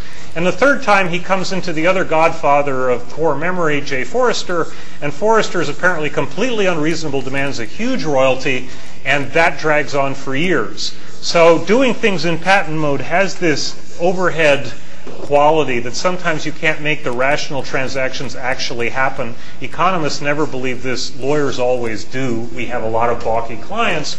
And so, throwing patents in the mix is not costless, and the experience in the 50s shows that sometimes they're a drag on the system. There is this wonderful... Sorry? So you mentioned Watson, needing 3 individual patents, and one of the inventors didn't wish to share that with IBM. Could you elaborate on that? I'm curious as for why someone would invent a technology and kind of keep it to themselves. So bless you, I want to do business with you, right? This is actually a deep subject in the literature right now, something called the anti-commons. And the idea is that if I give enough property rights, if I give out 100 property rights, all of which are essential to a particular technology, it's hopeless. And the reason is, there are various reasons that are not terribly satisfying in this literature, but the intuitive reason is because one of the 100 people will be an idiot. And you normally don't want to believe that, because it's not terribly realistic in any way. It's no way to think as a social scientist. It's, what do I say after I assume somebody's going to do some idiotic thing? But in real life, when you get up to 100 or so patents, you begin to have the uncomfortable feeling that maybe somebody will do something irrational, even though you have said succinctly and well the economist's argument for why these deals should always go through. In real life, there's a kind of stickiness connected with the fact that you eventually meet someone who doesn't know how to exploit his patents. I think that's a much bigger problem, frankly, when you have universities and faculty holding patents, partly because they don't have experience that a commercial firm understands. If I don't sell this thing, what am I going to do? Frame it and hang it on the wall? But also because universities are often more worried about shame, that I will let this thing out and it will make somebody else a pot of money, and the way to never be ashamed is never to sign the agreement, right? So there is an issue there, but I agree with you. The job of a good lawyer is to shout at these people perpetually and saying you're cutting off your nose to spite your face. A patent is no good if you never sell it. Nevertheless, there were people in these negotiations with IBM that asked for these enormous royalties, and IBM wasn't going to do that. And that's the way the story runs. But this is actually sort of at the frontier of what we know. There are papers back and forth coming out constantly about whether this phenomenon exists and how important it is. So I have the coolest anecdote in the history of the subject about IBM, but other than that, this is still an open field. Okay. So I guess the last segment I want to talk about before the break is that we've talked about this world of sort of small, primitive computers, and the big thing that comes along is the military has a giant program to build air defense computers. And the first one we've mentioned is this Whirlwind project. That's sort of a testbed computer. But Whirlwind 2 and SAGE has a $500 million contract to build computers for the Air Force to handle air defense. And there's the usual bragging about each of these things is 2 computers back to back so you can have reliability. They weigh 275 tons, 50,000 vacuum tubes, 3 megawatts of power. That's enough for a village of 15,000 people. And they have this insatiable appetite for programmers. For a while, the world is frantically making programmers for Whirlwind because there aren't enough people who can do this otherwise. 500,000 lines of code, that's respectable for Windows until the middle 80s at least. And all sorts of advances. Magnetic core memory is the big one. These things, you have to learn how to make this stuff cheaply and in bulk. It has a real-time operating system. You can interact with the computer. Never did that before. Functions overlap within the computer. Phone lines. The modem is invented because this thing has to communicate with all the other computers over phone lines. Cathode ray tube displays with light pens. So you've got something like the mouse already, and they have to have this exquisite reliability. This toilet paper-shaped object is the famous light pen. This is what it looks like. I believe Ed called it big iron. I can't think of a better word. And IBM knows before the bid comes out that whoever gets this is going to be the kingpin. Let's not be too subtle. If you get a project that's bigger than the Manhattan Project, and this was the project to make the atomic bomb, it's bigger than that. It's the biggest American military project ever to that time. And you get that contract, you're going to just be enormously more experienced in building computers than anybody else. And it doesn't matter who built those 20-odd UNIVACs. This is where the center of gravity is. And the government expresses concerns. This is like, IBM has never done work for the government. Maybe they're too secretive. IBM is clever enough to realize it's a new world. They take the government on a tour of all their facilities, show them all the secrets, and most importantly, show how incredibly capable their manufacturing arm is. And this is the review that comes from the guy who's running the project. And he says they have purposefulness, integration, and esprit de corps, particularly compared to Remington Rand. Also, of considerable interest to us was the evidence of much closer ties between research factory and field maintenance. This is what's wrong with Remington Rand. IBM, from the ground up, have great understanding of delivering service to customers, and when they say they do it, they really can. What happens from this? Well, they learn how to make core memory, which is the big technology for the next generation of computers, makes all their stuff better. They teach 7,000 employees how to make the stuff, and they have spin-off projects. Sabre, which runs the airline reservation system, $300 million over 10 years following SAGE, and air traffic control systems for the U.S. Other benefits? Well, to build this thing, the government creates something at Cambridge called Lincoln Lab. Eventually, DEC spins off of that. Very interesting story. They find themselves a primitive venture capital firm. You get the idea that finally people are learning how to fund these organizations. They're having enough expertise in-house that they can make intelligent loans. That's eroding sort of the traditional information asymmetry which made IBM dominant. Spin-off of Lincoln Lab, they have a problem that's too dull for the top people at Lincoln Lab, involving how do you include fighter planes and missiles in this mix. And they spin off something called MITRE Corporation, which is a big R&D outfit today. And of course, in a general way, this is the start of Route 128, the Silicon Valley ring around Boston. Every university licensing office in the country would like you to believe that we know exactly all the steps that led from Whirlwind and SAGE to this economic powerhouse at Route 128. And in fact, we have experts on this campus who know a great deal about it, but I don't think any of them would claim that they know it in the sense that they can do the trick a second time. So it's a little bit mysterious, but it gives you this idea that, gee, big government investments can lead to this permanent value for a society. Maybe we can cold-bloodedly build a Silicon Valley if we really put our minds to it. And finally, there's more antitrust problems, right? IBM is always dominant, so they're always one hair's breadth away from arguing with the government about antitrust. In the 30s, you'll remember there was an agreement between IBM and Remington Rand that it was immoral for anybody to actually sell machines. You should always lease them. Now in the 50s, there's a much bigger suit that accuses IBM of predatory pricing, that is undercutting rivals, selling goods below cost to drive rivals out of business, selling cards that have this incompatible standard so that Remington Rand users can't use their machines with IBM machines, buying up patents, using leases to make it harder for other firms to get into the business, using leases that have terms that say you can't take apart the machine for research. That's a no-no. We're protecting our trade secrets.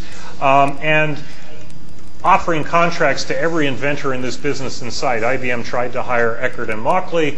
Eventually, they tried to buy their company, except that it was clear that on antitrust grounds that was a deal that wasn't going to go through. So they're buying up rivals. Can I make a comment, Steve, again? Please, it's good. It's a reverse engineering comment. I want to point out that this is what UCITA would have done for software, and Microsoft was a huge proponent of UCITA. That is no reverse engineering. Yeah, and in fact, there's a sort of shadow land in patent law. Everybody from sort of oil drilling equipment operators loves to lease stuff because there's this shadowy sense in which it's legal to control what people do with leased equipment, but once they own it, there are a bunch of medieval laws that say you can do anything you want with it once you own it. What's the difference between lease and owning, really? I can offer you a package that's one or the other. This is one of those horrible places where the way I structure the transaction on paper ends up having consequences in life. That should never be happening in a policy setting. Okay, so what happens? Eventually they settle. Watson wants the DOJ off their back, so what he agrees to do is he will cross-license with any other firm that wants to license its portfolio to IBM. IBM gives up a large part of its patent advantage. It agrees to open up the card market to help other people get into the card business. Remember, up until now, only IBM had the secret sauce to make good cards. And it agrees to help aftermarkets, to help other firms learn how to repair IBM equipment, sell second-hand IBM equipment, and service IBM equipment in competition with IBM. So what do we think about policy? This is the last slide or so before the break. The interesting thing here is that there is almost always, a tension between the Department of Justice and the Department of Defense. The Department of Defense likes having companies that when you tell them to do something, they salute. That means those are companies that are insulated from the market. DOD wants to get things done. DOJ is always much more interested in fostering competition. There's a tension there. You could imagine a counterfactual world, I think it borders on science fiction, in which Remington Rand had won the contract, right? And this would have looked like the story with Hollerith and Powers about 1910. If Remington Rand had got a $500 million contract to produce Whirlwind 2 computers, wow, that would have been a really big fight for IBM to hold on to its lead in the information processing industry. That didn't happen, and I have to say in this case, it's real easy to sit up in the cheap seats and blame the Department of Defense for not pushing good outcomes for competition policy. But look, let's get real. IBM had 3 million installed vacuum tubes. They were making this stuff hand over fist, and Remington Rand had 20 hand-built machines in 2 divisions which wouldn't talk to each other. All right? At this point, it becomes, as a taxpayer, I would be more upset if the Department of Defense hadn't done this. I mean, it's just clear that IBM could build this, and how could you be sure that anyone else can? I think that's thoroughly reasonable, but there is this sort of what-if question that if you had used this contract to foster competition, it might have been a different industry, at least for a while. And with that, I'd like to take a quick break, and then I'd like you to come back pretty quickly, like in 5 minutes, 8:10, so that we can go on, because we have two more shows after this one that we want to get to. All right, see you in 10 or 5. Yep. So we've got up to the middle 50s, and remember that in Thomas Watson's personal mythology, 1954 is this crucial year when there are UNIVACs out there and people think that electronic computing is a Remington Rand product and not IBM. And he gets older, tells stories about how he saved the company, and these fools didn't listen to me until the last moment. But 1954 is the big year. After 54, IBM begins to pull ahead, at first slowly, but quite definitely. And by the end of the period we're talking about, 1970, they have a locked-in dominance which lasts for the better part of, a couple decades. So 1954 is the crucial year, and we pick up the history at that point. So these UNIVACs are beginning to be shipped. There are not a lot of them, but they're going to regular customers. And just in the nick of time, this long-delayed IBM drum calculator project that was started in the late 40s actually hits the market, and it works about as well as the UNIVACs, and it's designed actually as a scientific computer, but what people discover, what they always discover in this time period, is you can also use it for business. And in fact, John Hancock Insurance Company gets the first one, and they built 1,800 of these, and it's the dynamite bestseller. It's like the Model T of the mainframe computer world. This is the most popular computer of the 1950s. So IBM has a really solid product now, and it begins to pull away from its rivals, just as Watson would tell you in the nick of time. How much was one of those computers? I'd have to check me. I think it's at the UNIVAC price of $1 million, but if you send me a note on the wiki, I'll try and find that. Another question from San Diego. Yeah, please. Can you give us a sense of what kind of workload this thing could actually perform? What was its real value, and what was the throughput? The computing power. Yeah. So you guys know the metrics for that a lot better than I do. What I would suggest is the following. Posted on the site is a 1955 report, Consumer's Digest by the government, I think, that compares all of these things in enormous technical detail. And I think that's something for the wiki page, to actually look at that in the UNIVAC and make some judgments about what you would have thought at that time. But I can't do it off the cuff. I'm taking these guys' word for it. They're roughly comparable. One more question. Please. Was the Whirlwind successful? Whirlwind project? Was it a smash? Yeah, it was wildly successful. So they build this thing and it works. Of course, the only way you can be sure it works is to have a nuclear war, but they're still running these things in 1981. So yeah, it works. In any kind of metric about downtime or that it does the mission in simulation and all that, works beautifully.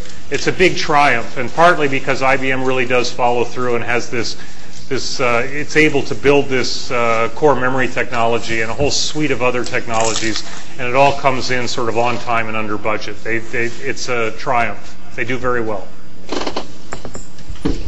Okay, so there is an improved version of the Defense Department calculator. It comes out about this time, and it's using all transistors now. So you're already seeing a payoff from IBM's investment in how to do transistors. Remember, at this point, a transistor is a little thing in a steel can with legs coming out of it. You have to assemble them by hand.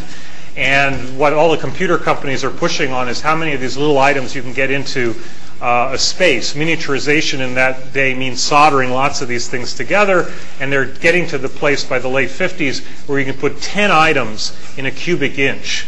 And in that sort of patronizing way that males have, they announce that this is a job that must be done by women because men would go insane. Notice that this takes something that women can do that men can't do and makes the inability to do that thing a virtue. I mean, it's just so smooth from a rhetorical standpoint that I just have to admire it as the way I admire all sufficiently evil things. Okay. So anyway, that's another thing that's hitting in 1954. What's happening here is that IBM's long-delayed investment in all these research strategies is coming through, and Thomas Watson would point out, in the nick of time. And in 1956, the disk project finally becomes a commercial product, and it has something called random access memory accounting machine. And random access in this case means what Ed said the other, an hour or so ago, that you can get data in any order you want, more or less. You don't have to start at one end of the tape and patiently spool through until you get to the data that is physically at that location on the tape. You can go get data from here and from here and from here. The disk drive is just a tremendous thing. And the first one I actually do know something about this has 50. Oh, I will regret that. Has 50 disks, and it can store 50 million characters. And they have one of these numinous moments in the history of technology where they open up at the Brussels World's Fair, Ask Professor Ramak, and you can ask questions in an interactive way with the computer. And the reason that works is because you have this random access, and everybody's agog that you don't have to wait for Professor Ramak to spool through the whole tape again to find the thing that he wants. He can answer you immediately because it's an advance in computing made very visible. This is what one looks like, by the way. Yeah. Yeah, it's Ed again. I just want to come back to that performance question somebody asked. I went back to that wonderful consumers report. And, of course, this doesn't say anything about aggregate system performance, but it gives lots of numbers. And if you look at the IBM 604, 608, and 704, the add times in microseconds were 500, 220, and 72. So in terms of additions per second, it's 2,000, 5,000, and 10,000 additions per second. So these They're getting good at this. So these were, faster than a mechanical calculator. But yeah, you wouldn't be crazy to think that a mechanical calculator was cheaper. Is that what I get from your comment? No. I mean, I'm just pointing out that they were fast, but not by today's standards. That's all. Exactly. It was still good, but you could do without it. Just so people know, that was like a 5 meg hard drive. Yeah. Okay. So 1957 comes along, and IBM decides that it's not going to make stuff with tubes anymore in the card punch machines or anything else. Why does it do that? This is a fiat that comes from on top, because IBM is the biggest market for vacuum tubes in computing in the world. And if it wants to encourage use of solid state within IBM, if it's going to develop its own manufacturing capability, it expects that the more of these it sells to itself, the cheaper the price will be, right? It can get economies of scale. And so it declares, Watson declares, from now on, nobody gets to make something that has vacuum tubes in the design. We're going to solid state. That's something that only a big player can do. It sees the market for the stuff it's manufacturing, and it's itself. It controls that market. That's an inherent advantage. It's an economy of scale. Okay. Somebody asked about this a while ago, but this is the first series of computers that continues to have interoperable software. Everything in this computer line, they preserve the software for every time you buy a more advanced version of the same family. And notice that the last computer I showed you, the one I called the Model T of the software age, sold about 1,000 copies. Late 50s, early 60s, they're selling 10,000 of these. So the computer age is beginning to ramp up in a serious way. And it has the suite of things that IBM has been working on for the last decade: ferrite core memory, magnetic disk, and a high-speed printer. It's not just, a Remington Rand typewriter connected to this. This thing is really fast, and it looks good. Now, you begin to see the emergence of the industry.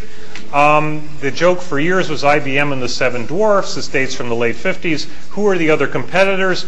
Well, there's National Cash Register. It says, well, I've been in the office machine business for years. I should be in the computer machine business too.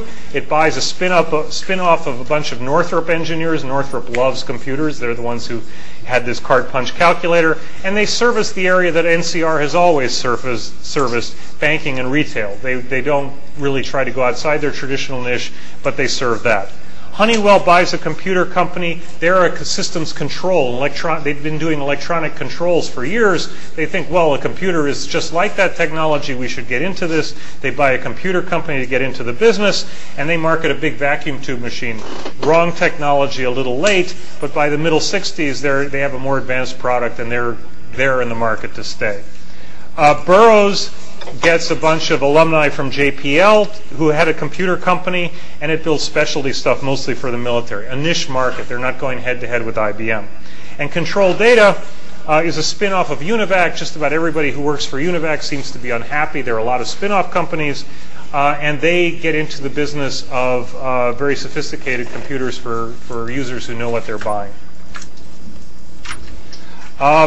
Sperry merges with Remington Rand in 1955. They bring out the Univac 2. It has transistors in it. It has magnetic memory. It has film-based tape. It's a good machine, but it's a little late. And anyway, it's not demonstrably better than IBM, which is pretty much what Sperry would need if they wanted to take the lead in this market. A little bit better isn't going to do you. And the two really interesting ones, there are three actually, we'll get to the other one in a minute, are RCA and GE. Because what we forget about IBM is that IBM isn't all that big by Fortune 500 standards in the 1950s.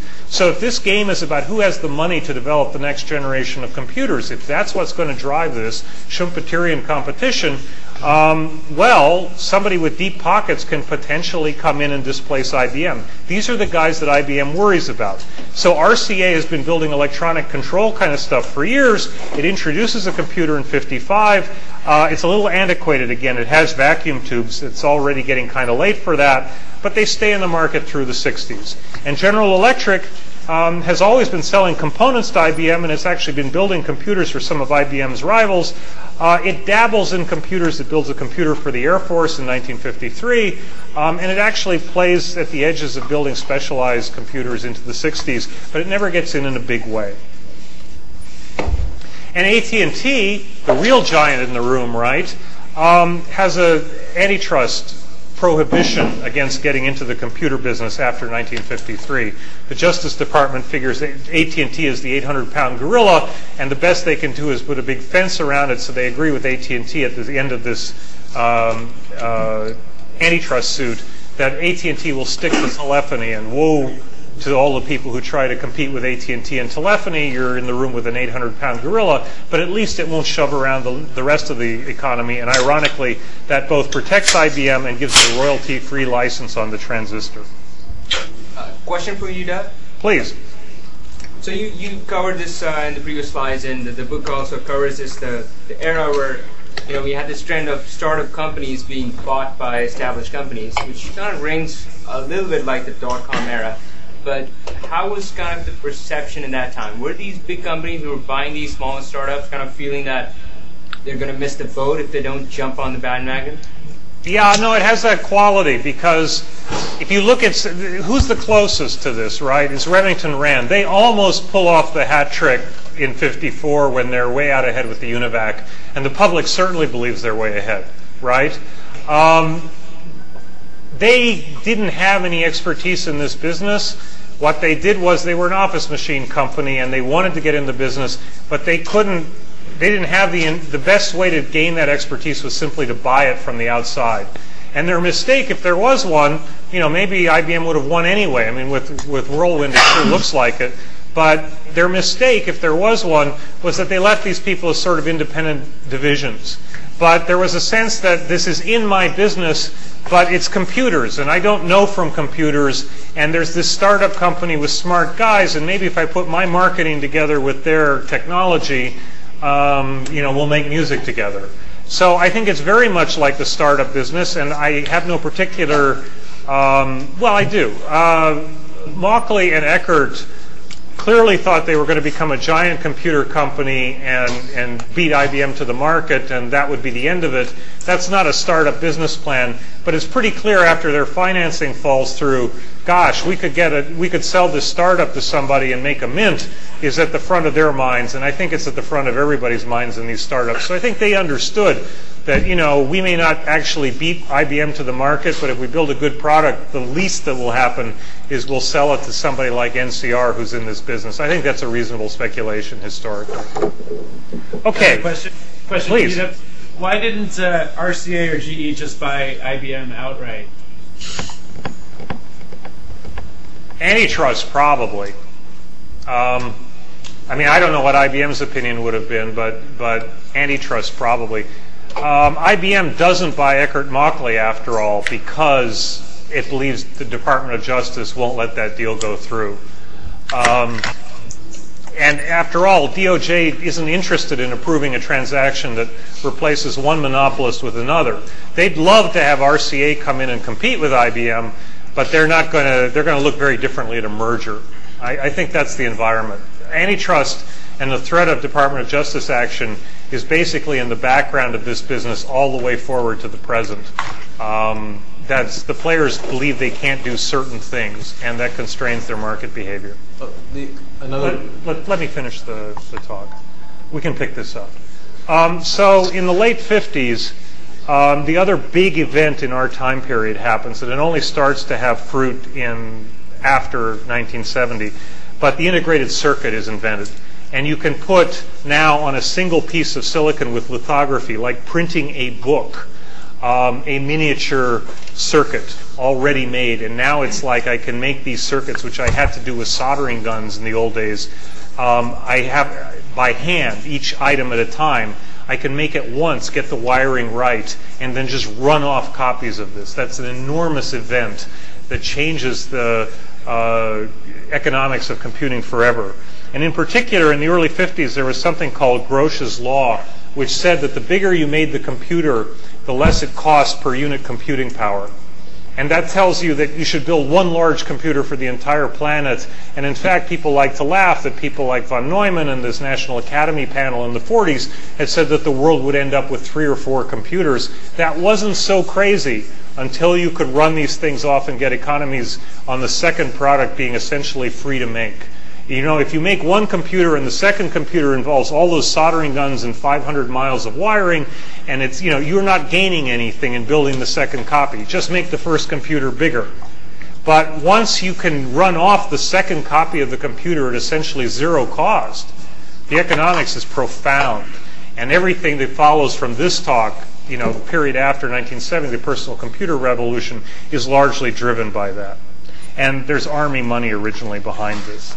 They had an open-ended contest to make the smallest computer you could make, densest wiring. This is what they look like. Most of you will have seen it. Look at the complexity, though. It's amazing to have human teams that can make a perfect object like that, right? There used to be these stories about rug weavers would put an intentional defect in the rug so God wouldn't be jealous, all right? This is miles beyond that, to build a group of human beings who collectively invest many more years than are in a human lifetime to make an object that is perfect and that complex and detailed. That is a social transformation, not a technological one. What do we learn from this period? Well, we've already talked about why IBM has a big advantage in R&D. I showed you the other day that companies with big market share get more benefits back from R&D, and we have this argument about internal financing that big companies have more money to spend. The net of that is that IBM can kind of turn a fire hose on whatever problem it thinks is important. Now, it makes mistakes. When it turns its fire hose on the defense calculator, it makes the race with UNIVAC closer than it otherwise would have been, but in general, it guesses right. And some of the things that it guesses about are ferrite core memory, disks, transistors, integrated circuits, random access memory, and high-speed printout units. A whole suite of technologies that are the things needed to turn these laboratory curiosities into working commercial machines. But notice this, almost all these ideas, as ideas, did not originate at IBM. What IBM did have was the resources and the will to push these things through to where they actually worked. There's no lesser quality in that, right? This is a 10-year effort. It's heroic. And when it happens, that's real value. There's no sense in which the guy who had the idea is somehow superior to the guy who actually makes it work. I need both those things. But IBM is not necessarily an innovator in the sense of having this gotcha idea, but they are the one person in the industry who can create not just one technology to make commercial computers happen, but the whole suite of things that had to happen simultaneously to make these useful business machines. Now, we've talked about this with Wang, but there is the question, when the integrated circuit was developed, should it have been patented? And I think, the Army would have said yes, because that means that the civilian market will do earnings, and that'll make military goods cheaper. So it's a good thing for part of the country. It's not so clear that it's good for the whole country, particularly if you believe, as that quotation I showed you a moment ago said, that the integrated circuit was sort of an idea whose time had come. In that case, why give people a monopoly in it? Now look, I can't tell in advance which ideas are going to have that quality, but again, it's an illustration that what you believe about patents depends on what you believe about the quality of most of the ideas that come through the society. That's not something I can prove to you what the right answer for patents should be, but it's definitely a sticky point and you should appreciate it. Okay. So, home stretch. In the 1960s, IBM does this one last astonishing trick. It invests $5 billion. About $500 million of that is in R&D. The rest is in retooling its sales force, its engineers, and its manufacturing operations to create something called the System 360. And this is what we talked about before, this family of computers that all use the same software.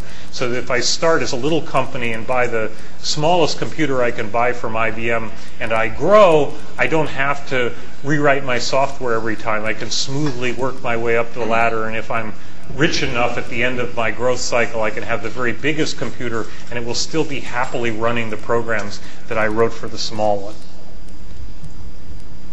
So IBM decides to do this in 1960. It announces, it works on this for a long time, get a head start over the competitors, because remember, the Justice Department has told them that you can't use patents to fence these guys out. So IBM wants a lead time. So it announces that it's going to do this in 1964, and it delivers the first unit about a year late in 1966. And this System 360 of these interoperable computers spans 7 different machines in a range of computing power factor of about 25. And the idea is that IBM is tired of having separate computers from separate divisions. It wants economies of scale in production. If I can build things in big runs, they're cheaper, and that's a good thing. It wants to train its marketing force and have its ads all focus on one family of machines, not be split up among 7 machines, and the same thing for its service people. And, of course, software. It does this largely because it's hearing footsteps. Honeywell, already before the System 360 is announced, builds a computer that's compatible with the last IBM machine. You can take its software over, and Honeywell cheerfully calls this machine the Liberator because it frees you from IBM. I mean, that's the glory days of marketing, right? Let's poke their eye out. And Honeywell does this because it believes that although IBM maybe could find a legal way to fence them out of this business, they won't do it because the Department of Justice is looking over IBM's shoulder, and Honeywell will be able to have this share of the market. And GE and RCA are what IBM is really afraid of, and they're also building computers in this period. GE in particular is busily selling computers to academia, and IBM knows that the way you train the next generation of software guys is to have them work on a computer in academia, so they're worried that GE is about to come into the market in a huge way. And if GE or RCA comes in, it's a different deal. Those guys are big. This is an astonishing business choice, right? IBM had this huge installed base of computers, and it forgoes it. It says your software is not going to be good anymore. You need to look at my computers versus Honeywell's versus all these other guys, and you'll pick me, but you're going to have to rewrite the software. And remember, the cost of the software is about the cost of the machine. Why does it do that? Because it's the last point in human history when it can do that. Remember that IBM machines have gone up from selling 1,000 of these things to 10,000. In 1960, there are 6,000 computers in the whole United States. But in 1973, IBM has an inkling, and it turns out to be true, there will be 100,000. And you want to get the standard right. This is the last time we can build a new family that will serve that market, because it ain't going to go up from 100,000 to 1 million or something. This is the place where things are really taking off. You're willing to make things miserable for your installed base, give up that competitive advantage, but you know that this is the wave of big new users. They're really rolling the dice here. And indeed, that's what happens. IBM becomes a huge company out of this. They go from 1.8 billion to 7.2 billion. Some inflation in the 60s, but that's real money. This is not easy. And maybe a company the size of IBM is the only company that could do this. This, again, is a bigger thing in real dollars than the Manhattan Project. they have to write 1 million lines of code. People have done 100,000 before. If you look at these classics like Frederick Brooks Jr.'s Mythical Man Month, the great traumatic experience in programming is learning how to do this. This is a huge challenge. It doesn't work beautifully the first time. They budget $125 million for it. They end up spending $500 million, 5,000 staff years, and it comes out a year late, and it doesn't work very well. It's a memory hog. So IBM gets this to work, and eventually they get it to work well, but they put down a huge marker and had a lot of trauma getting there. Manufacturing is also a problem. IBM is learning how to build transistors. Anytime you open a plant to make semiconductors, you have horrible teething problems. IBM is no exception, but more importantly, while you're learning how to build transistors, the people at marketing keep getting this book of orders, and IBM isn't going to make Univac's mistake. They're, by golly, going to service this market. And they keep writing down to the guy who's frantically trying to make his existing plant work, would you please double it? Would you please triple it? Would you please quadruple it? It's a nightmare if you're a manufacturing guy to make this happen. But IBM is good at this fire hose form of innovation. When they want to do something, they have the resources to do it, and eventually they make this more or less right. What are the R&D priorities? Well, Fortran made a lot of programmers, and programmers are tired of once a week I get to see if my program works, so time sharing is something that they want. The IBM 360 is not originally set up with an architecture that favors that, but IBM eventually makes it work, again with great suffering.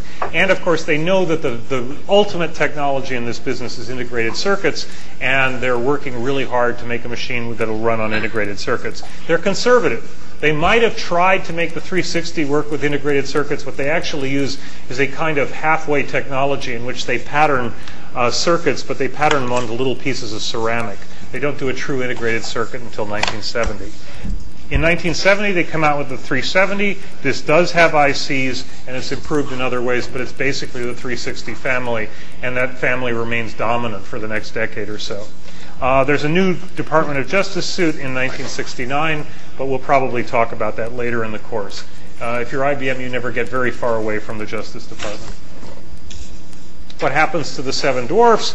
Well, they all find basically, in the larger sense of the term, niche markets. Honeywell built a compatible machine with this late 50s thing. They do the same strategy for IBM's new family. RCA builds a compatible machine, and I just love this. The Soviets build IBM compatible machines too, because there's software for this stuff all over the world, and why wouldn't I build a machine that runs it? There are markets with specialized buyers. DEC gets into the business of scientific computers. Those computers become steadily more powerful until they're actually competing with the lower end of IBM's range. They have very educated buyers, so they have a very unique market. They don't need this sort of holding the customer's hand specialty that IBM does, but they are actually eating into IBM's market share. And CDC builds supercomputers. Again, something that's above the high end of IBM's market. The interesting economics in this period is that you begin to get into this, frankly, somewhat weird world in which people mix and match components from different suppliers, where they realize that it's not about finding something that does my accounting package. It's about buying a bunch of components and putting them together in-house, and it'll all work. And so what happens is IBM may have pioneered tape drives, they may have pioneered disk drives after that, but other people begin to make them. And so companies like Memorex, Telex, Ampex, Storage Technology, Calcomp begin to do that, and Amdahl even makes a CPU. He's a former IBM guy. What happens in this world of the 60s? Well, the market share of IBM stays about the same. And there's one other thing that happens, and that is that there are companies that buy up IBM computers and lease them themselves on terms that are cheaper than IBM will lease it to you for.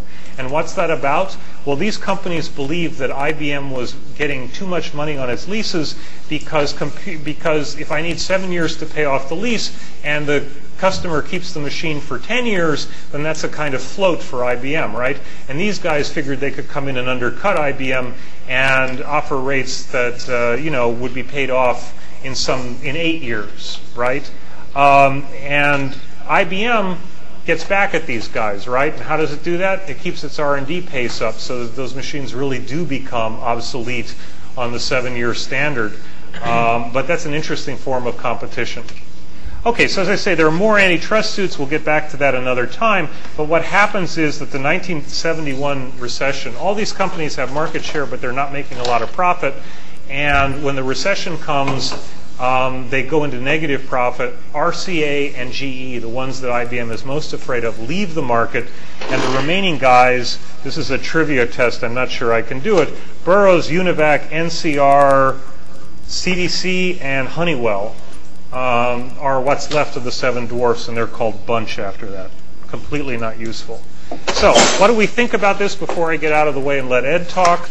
By the end of the 60s, you have an interesting policy world.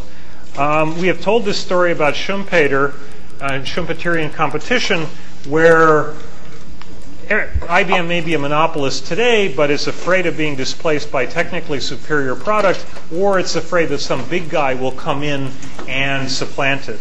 By the end of the 60s, it's pretty clear neither of those things is going to happen. The technologies have stopped moving forward with blinding speed. That's partly hindsight. IBM actually believed we'd go to superconducting electronics in the 60s. But by the end of the 60s, it's pretty clear that the world is going to be about making existing technologies better incrementally, and not these sort of grand challenge problems that IBM can put its fire hose on.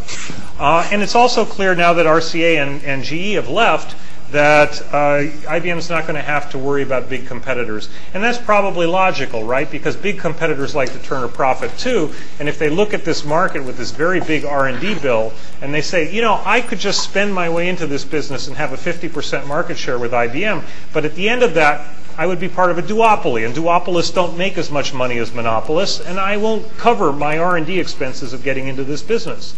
Right? So, you know, the market is in a place where not only have the big players left, but it probably doesn't pay a big player to come in and use its resources to compete with IBM. So you have this idea of a stable world, but nevertheless, the good features of the post-war world seem to roll along. IBM is still partly under pressure. These leasing companies innovating like mad. And what they're doing is they're saying that if I innovate fast enough, these other guys won't be able to copy me so much that they eat into my market share. They're not relying on the patent. They're relying just on the jump-off time of a few years to stay ahead of the other guys. But because they have this enormous R&D budget, they can make that trick work. It's much better in a patent system, right? Patent system locks up knowledge for 20 years. Here we're in a world where you're free to imitate IBM, but it'll take you a while. That's a much smaller drag on the diffusion of knowledge than a formal patent system would be. And what happens is that in certain areas, the technology doesn't go ahead that quickly. There's just not that much you can do in the way of incremental improvement. And by the end of the 60s, IBM's share of disk drives, in particular tape drives, is not that huge. And in fact, the other guys are making them better. Why? Because IBM did the heroic thing to figure out how to make it work in the first place. But the process of making stuff cheaper and slightly more efficient is endless. And it turns out that these little companies actually do this better than IBM's fire hose model of innovation. And IBM is, of course, afraid that if you make enough of these components, eventually you'll take over the whole business. And a lot of their sort of antitrust sharp elbows stuff is about discouraging that behavior. So you end up in this pretty Schumpeterian world anyway. Even though, you know, the technology has slowed down a bit, where you're now looking at high prices, but also fast progress. Okay, so I'm going to skip that and close here. So where are we? We have now raised the curtain on the rest of the course. Most of the history in this course will be post-1970. You have a world where commercial uses for computers are now bigger than the military, and soon will be much bigger. That's a very different and new world from the place where the military, you know, if I happen to write a contract, then the whole history of computing will change because I'm funding Whirlwind. The military becomes sort of a net consumer of technology rather than a driver. IBM is dominant, but there's vigorous R&D. And the rise of things that look like venture capitalists means that the information asymmetry we talked about in this business is closing. And if you think about it, customers all have IT departments, and it's less of a big deal that IBM tells me that I have use for stuff. Customers are quite sophisticated now in a way that they weren't about 1945. It's a world of big mainframes, big iron, but ICs are on the integrated circuits are on the horizon. That's an important thing. And what do you talk? One last comment about open source. If I'm IBM and I'm a monopolist in big iron, what would I like software to be? Free, right? Because I can bill any price I want for the combined computer plus software system, and I rake off all the monopoly profits. And if somebody else is kind enough to write the computer software for free, that's just gravy for me. So, that's something that IBM actually fosters, because they're going to get a lot of that benefit if the software is competitively supplied, and IBM is building the only mainframes that people will buy. So you have already at various levels emerging from the industry, even before GPL or Richard Stallman or any of that, open standards, a reliance on smart users. Let's get an academic to do some crazy thing in time sharing, because eventually the rest of the world will want to do something similar. You have a lot of these dynamics that go through to our own day, present at least in nascent form in 1970. And with that, I'll stop. I'm more or less on the money and cede to Professor Lazowska. Remark about architectural aspects of the 360, which was innovative in a bunch of ways. And let me try and say a few words about what these systems Ed, you're were. not on camera. Could your tech people... We're working on that. Hang on. It's the joystick. I'll get there eventually. Okay, great. So I have to confess to some nostalgia, because this was my first computer in like 1968 or something like that. So I realize I'm kind of ancient, but let me describe what the pieces were, just using this picture as a guide for a sec. This big box here was the CPU. And Steve talked about blinking lights. What you really had here were rows and rows of lights. And over here there was a little knob, and you could turn the knob, and the knob would rotate about 6 different sets of labels over each row of lights, and you'd be able to look at different registers and stuff like that. Okay, so you would debug on this machine sometimes by single stepping it. There was a single step button on the front panel. Okay, these sort of punch buttons down here, and it would like do the next instruction, and you'd see what happened to the light. So this is what happened on mini computers, or sort of personal computers, early ones in the 1980s. These rotary switches down here, I'll stop the nostalgia in a sec, but that was for bootstrap loading. Okay, you don't think of what boot really means these days, but in these old systems, what you would do is you would set into these rotating switches the hexadecimal address of the device where the bootstrap program was loaded, typically the card reader, which was always device OOC. And there was enough microcode in the machine to read in exactly one card. And that card better have enough binary data on it that it could read in the next couple of cards.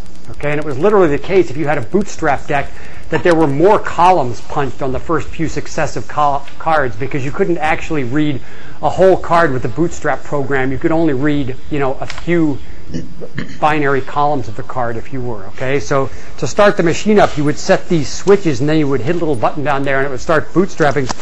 This was the emergency pull switch. If the thing caught fire, you would pull that and get out of the room. Okay. These are single platter disk packs here, sort of small disks. I'll show you bigger disks in a minute. These are these fancy tape drives that Steve talked about. All right. And the remarkable advance was, I don't know if you can see here, I'm making kind of a mess. These are vacuum channels. Right. And what would happen is, obviously, there's a huge amount of inertia in these reels. Right? So what would happen is 4 feet of tape would go down and then back up. So a total of 8 feet here and 8 feet here. Okay, one was essentially the spool off reel and the other was the spool up reel, but sometimes you do a little back and forthing, right? And so the reels here could be a little slow moving relative to the inertia, because what would happen is the tape would move up and down in the vacuum column. Does that make sense? Okay, so the heads were in the middle, and the capstans would drive, this is 9-track tape, drive the tape across the heads, and while the reels caught up, the tape would slop down or up in the vacuum channel. Okay, so you had sort of plus or minus 8 feet of buffering, if you will, in these vacuum channels. And this was utterly revolutionary.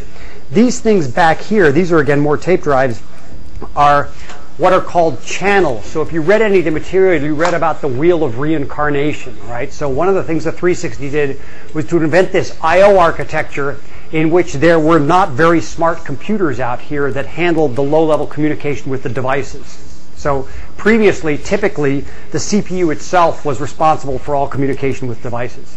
Make sense? So in the 360, these channels, which were, again, enormous boxes, this is a room full of machinery that would cost $2 to $5 million or something like that if you purchased it, right?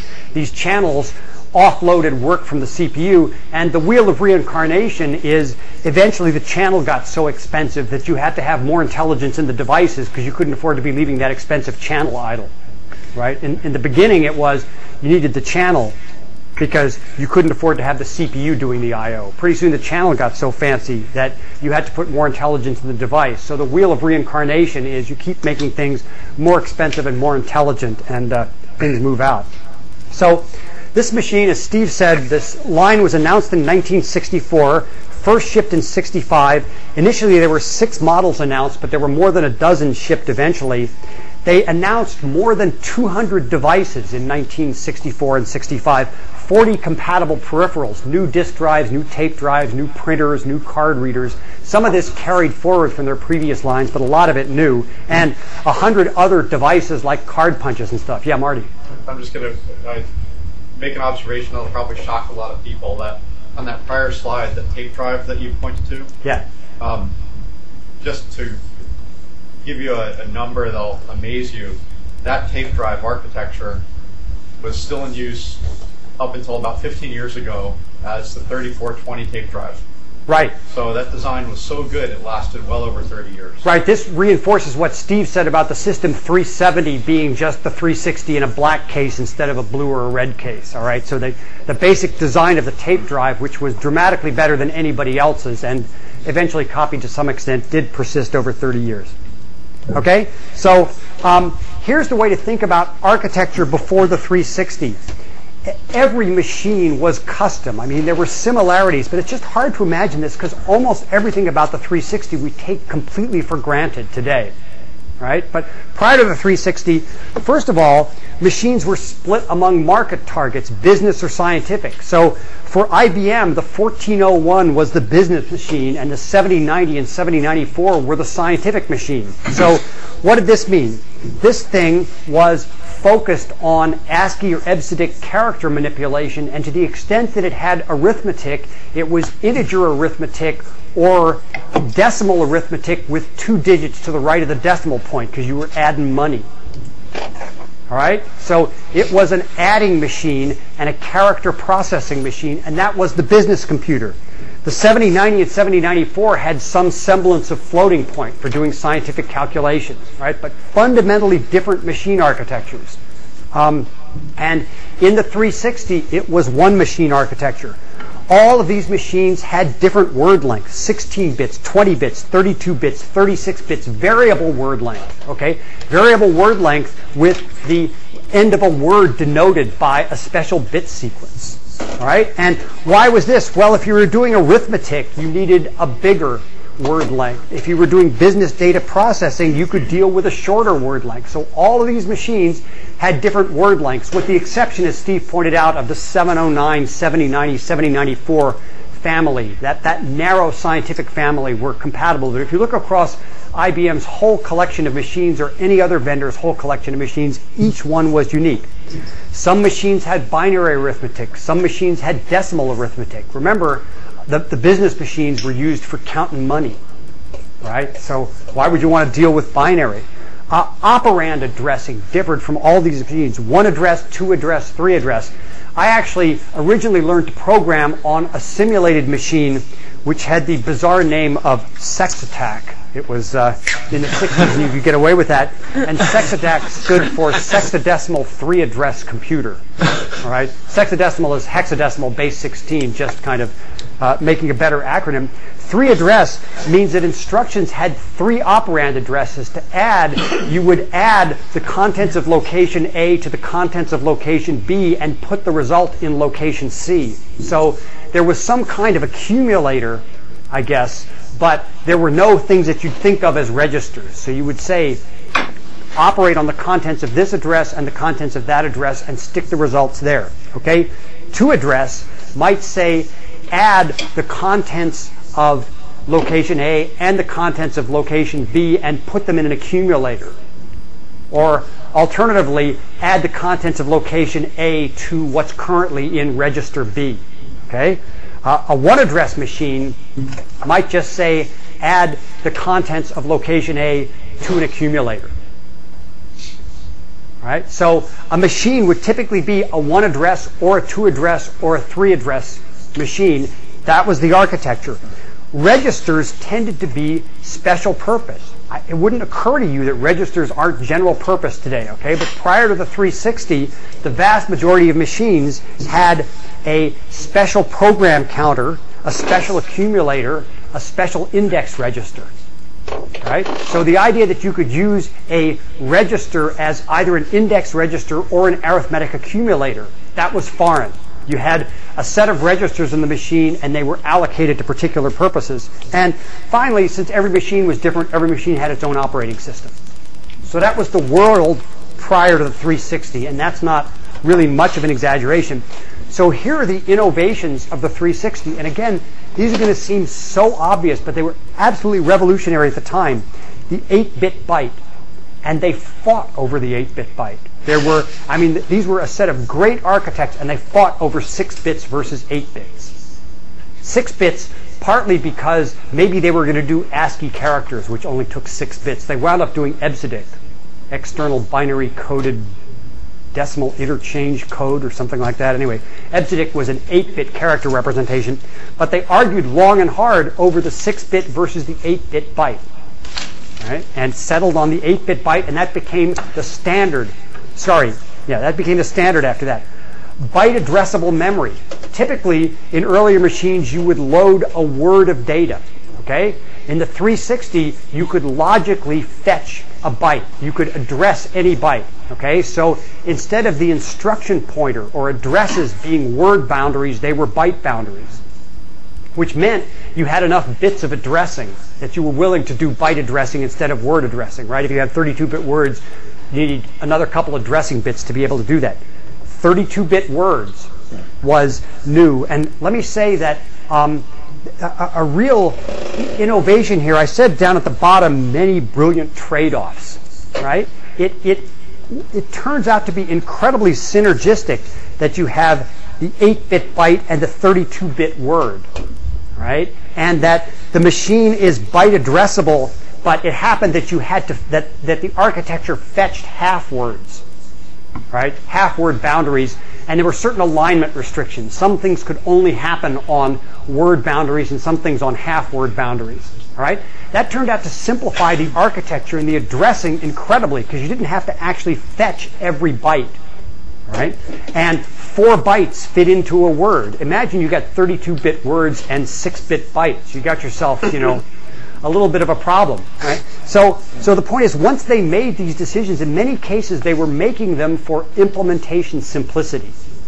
Okay? And the 360 got a bit garbaged up over the years as it got extended into the 370, but the basic architecture was incredibly sweet. Everything made sense. An analogy for those of you who do operating systems, in my mind, is the original Unix file system, okay, which is an unbelievably sweet design. You can explain it in an undergrad class in an hour, and everybody gets it, and you can implement it in, a simple course project. And by the time you do the Berkeley fast file system and sort of move on, deal with scalability issues and performance issues, it suddenly gets so much of a furball attached to it that it's a bit of a mess. But in the beginning, it was just sweet. Every trade-off was perfect, and that was really true of the 360. 2's complement arithmetic used across the line. first commercial use of a microcoded CPU. Right? So again, microcoding was originally invented by Maurice Wilkes, like many other systems things in Great Britain in the 1950s, but the 360 line was the first line to use microcoding in a commercial machine. They had the IBM floating point architecture. That was subsumed many years later by IEEE floating point. But up to this point, every vendor and every computer had its own floating point representation. Right? And getting floating point right, if you're a numerical analyst or a computer architecture, is incredibly difficult. There's a fellow from Berkeley named Belleville Kahn who won the Turing Award and was elected to the National Academy of Engineering for doing IEEE floating point. Okay? And Belleville's crusade for a decade, he used to give talks in which he's a renowned numerical analyst. He would put 16 programmable calculators, this was in the 1980s, right, on a board on a lab table in the front of the room. And his colloquium would be to enter simple floating point calculations that had an obvious right answer sequentially into all 16 calculators and get 12 different answers. Some of them flamingly wrong because of underflow or overflow or stuff like that. Okay? And his pitch to HP, which paid him an enormous amount of money as a consultant, was, one of these days somebody's going to fly his private plane into the side of a hill, and he's going to be using your screwed up floating point, okay, on your screwed up navigation package, and you're going to lose your shirt. That was, of course, before HP recently lost its shirt for other problems. But the point is, there were all of these different floating point representations, and they all had terrible idiosyncrasies and quirks, and you couldn't take a scientific program, from one computer to another and have any hope of getting the right answer. Okay? On some machines, you'd get an underflow exception. On some machines, it would compute the right answer. On some machines, it would quietly compute a flamingly wrong answer. So this floating point architecture was important. EBCDIC became the standard character representation for the industry for years. The I/O architecture, channels I've talked about, was really novel.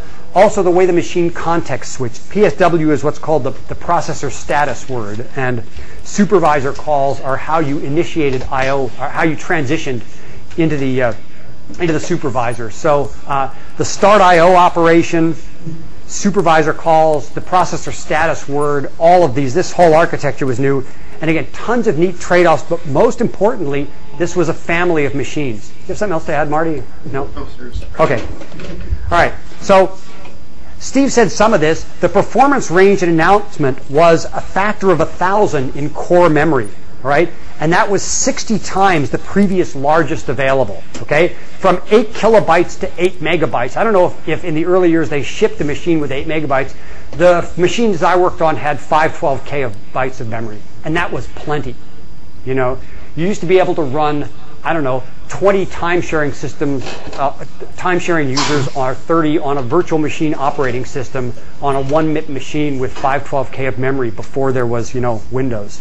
The cycle time was between 1 microsecond and 200 nanoseconds, and the actual execution speed, that's a factor of 5. The processing speed varied over a factor of 50 among the machines on the line.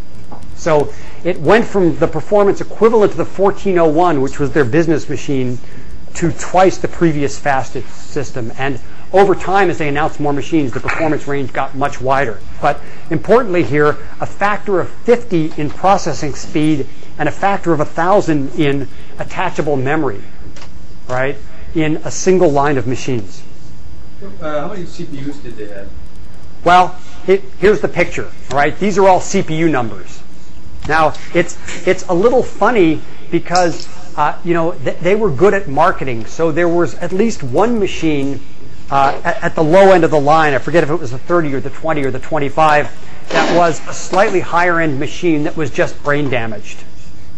Right? So change the clock speed, change the crystal oscillator or something like that. Okay? So it's not really a new CPU, but most of these were different CPUs. So when it was announced in 1964, there were 6 models announced, in principle, these were sort of mid-range systems, and these were higher-end scientific systems. The Model 50 was the standard system that everybody had, and it was, think of it as about a 1 MIP machine, about 1 million instructions per second, roughly. These three were actually never produced, right? And the next year, the Model 65 and 75 were announced, which became the sort of higher-end scientific machines, right? The Models 20 and 25 were sort of simple machines for small business. The 20 had fewer registers, so it wasn't quite the same family, right? Most these machines, like the 50, had 16 general-purpose registers and 4 floating-point registers, 32-bit floating-point registers that you could gang together to do 64-bit calculations. That's the basic architecture. Okay, these were somewhat brain-dead machines. The 44 was a machine that very few people bought. It was essentially a low-performance scientific machine. So it had more floating point registers and stuff like that, typical of these higher-end machines, but with a slow clock speed. All right, so they're finding niches for these machines. The 67, a machine introduced in late 1966, had dynamic address translation. So that was their first virtual memory machine and the only virtual memory machine in this whole family until you got to System 370. Okay? And Steve sort of mentioned this. This was a response to MIT's project, Multics, which demanded a virtual memory machine, and RCA, was it RCA or Honeywell? I've forgotten, was able to provide that machine, and IBM couldn't. But IBM felt sort of bludgeoned into providing a machine that could do virtual memory. Virtual memory wasn't new. Again, Maurice Wilkes had been involved in virtual memory back in the 50s. But IBM did not have dynamic address translation. So dynamic address translation on the 67, and the place where I was an undergrad moved from a 50 to a 67 after I'd been there a year or two. Curiously, every time I've changed universities from undergrad to grad school, and then from grad school to the University of Washington, I was blasted back from time sharing to punched cards. Right? So my theory is I could change jobs now and take some other university back to the Stone Age. They would have to go back 30 years, but it never failed. At Brown, we had wonderful time sharing, and Toronto was punched cards. Toronto eventually went to adequate time sharing. UW was punched cards. It's just really shocking. Anyway, yeah. So the basic premise of going with this whole System 360 thing, that people could start with a smaller machine, and as their needs grew, they could easily upgrade. Absolutely. Did it actually happen, or would people just buy one? No, it absolutely did happen. It happened all the time. But additionally, applications were totally compatible across the line, and most importantly, the same operating system ran all across the line. Not like okay? Java, huh? Right.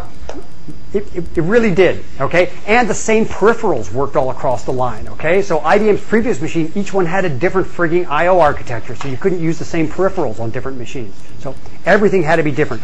These were sort of high-end scientific machines, okay? And the 195 was introduced late on in 1971, and that was essentially a bridge to System 370.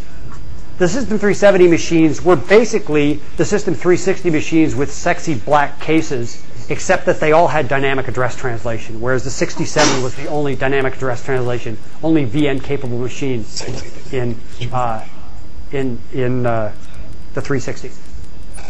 Okay, get the idea? Yeah. A question. Do you know if any of those machines are actually still in operation for mission-critical applications right now? I don't know. I can't imagine it's the case, and there isn't even one functioning at the Computer History Museum, is my understanding from Wikipedia or something like that.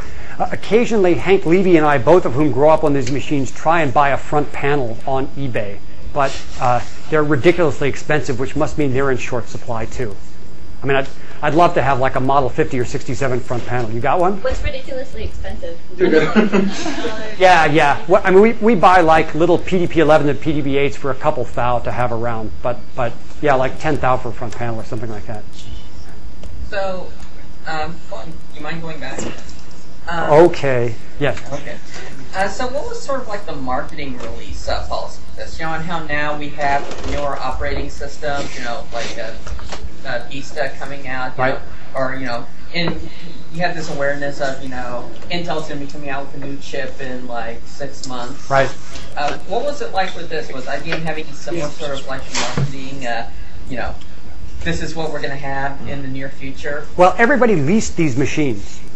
So they were available for sale, and the sale price was stated. Again, you can find this. The one thing you can get to from Wikipedia that's cool is the original IBM announcement of the line. It's only a couple of pages, and it doesn't have a lot of detail, but the price of systems supposedly ranged from, at announcement, from a couple $100,000 to $5 million, although the $5 million is probably for a fully loaded Model 70, which they never shipped.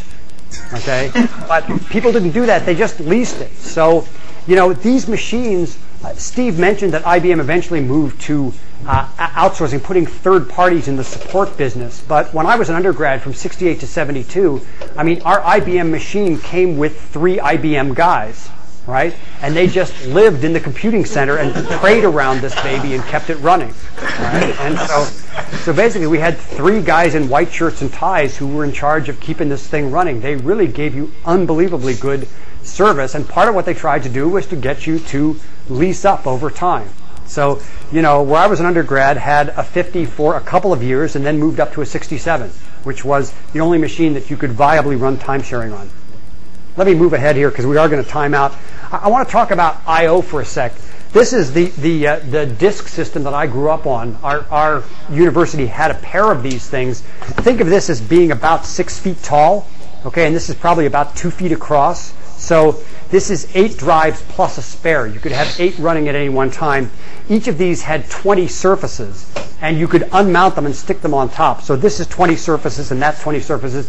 These are drawers. You'd pull the drawer out because this was one of the first systems with a removable disk pack. They weren't hermetically sealed like Winchesters or anything like that. Okay, so on top of these things would be little plastic cases, and the plastic case would have a bottom and a spin-off top with sort of like a cake pan, something like that, okay? And so you would take this thing off and you would spin it onto the disk and take the disk off the spindle and remove it, all right? And a problem they had originally was they hadn't tied these things to the floor and they hadn't interlocked the drawers, so you could open a couple of drawers and the whole thing would tip over. They resolved that problem fairly quickly.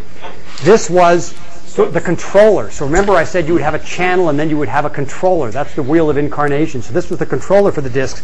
The important thing is each one of these babies, all right, which think of it as being the size of a very grand layer cake, held 29 megabytes of data. Okay, so this is the size of a refrigerator. This 5 refrigerator plus a few refrigerators here thing held about 250 megabytes of data. All right, and we had a pair of those. That was the whole sort of reasonable university at the time. Now, if you go to the Dell website and look at buying little disks today, this is a Dell 500 gig disk that you can buy on a Dell, right? I just want to compare a few things because this is important, okay? So the improvement ratio from this enormous sucker to this thing, in capacity, it's a factor of 2,000, okay? In cost, the improvement is a factor of 5,000. Down here in cost per megabyte, all right? Recognizing, by the way, that this cost has to have, there's been 6-fold inflation since 1965, okay? So accounting for inflation, the cost per megabyte, there's a 10 million-fold improvement in that period of time, okay? Here's what's interesting and important. The latency, okay, has only improved by, at best, a factor of 6. 60 was the worst for this device. 20 was the best. So you could get 20 milliseconds latency, all right? And you're going to get about 10 milliseconds latency out of this guy. Now, granted, there's more caching and stuff like that, but a factor of 2 to 6, and the transfer rate has improved by only about a factor of 1,000. This doesn't account for RAID and stuff like that. So it's important to realize that latency has barely improved at all since 1965, right? While price per unit capacity has improved by a factor of 10 million. And capacity by a factor of 5,000. So this has architectural implications. This is my favorite slide. I managed to use it in every course. It's from Jim Gray at Microsoft. And here's what he does. He puts orders of magnitude of storage latency here in sort of computer terms. You know, registers, on-chip cache, onboard cache is a factor of 10, worse than getting to registers. Memory is a factor of 100. Disk is a factor of 1,000,000. Tape or optical is a factor of 10 to the 9th. Okay, that's orders of magnitude difference. And then he puts it in human terms, finding something in a room, in a building, 60 miles away in Olympia, on Pluto, in Andromeda.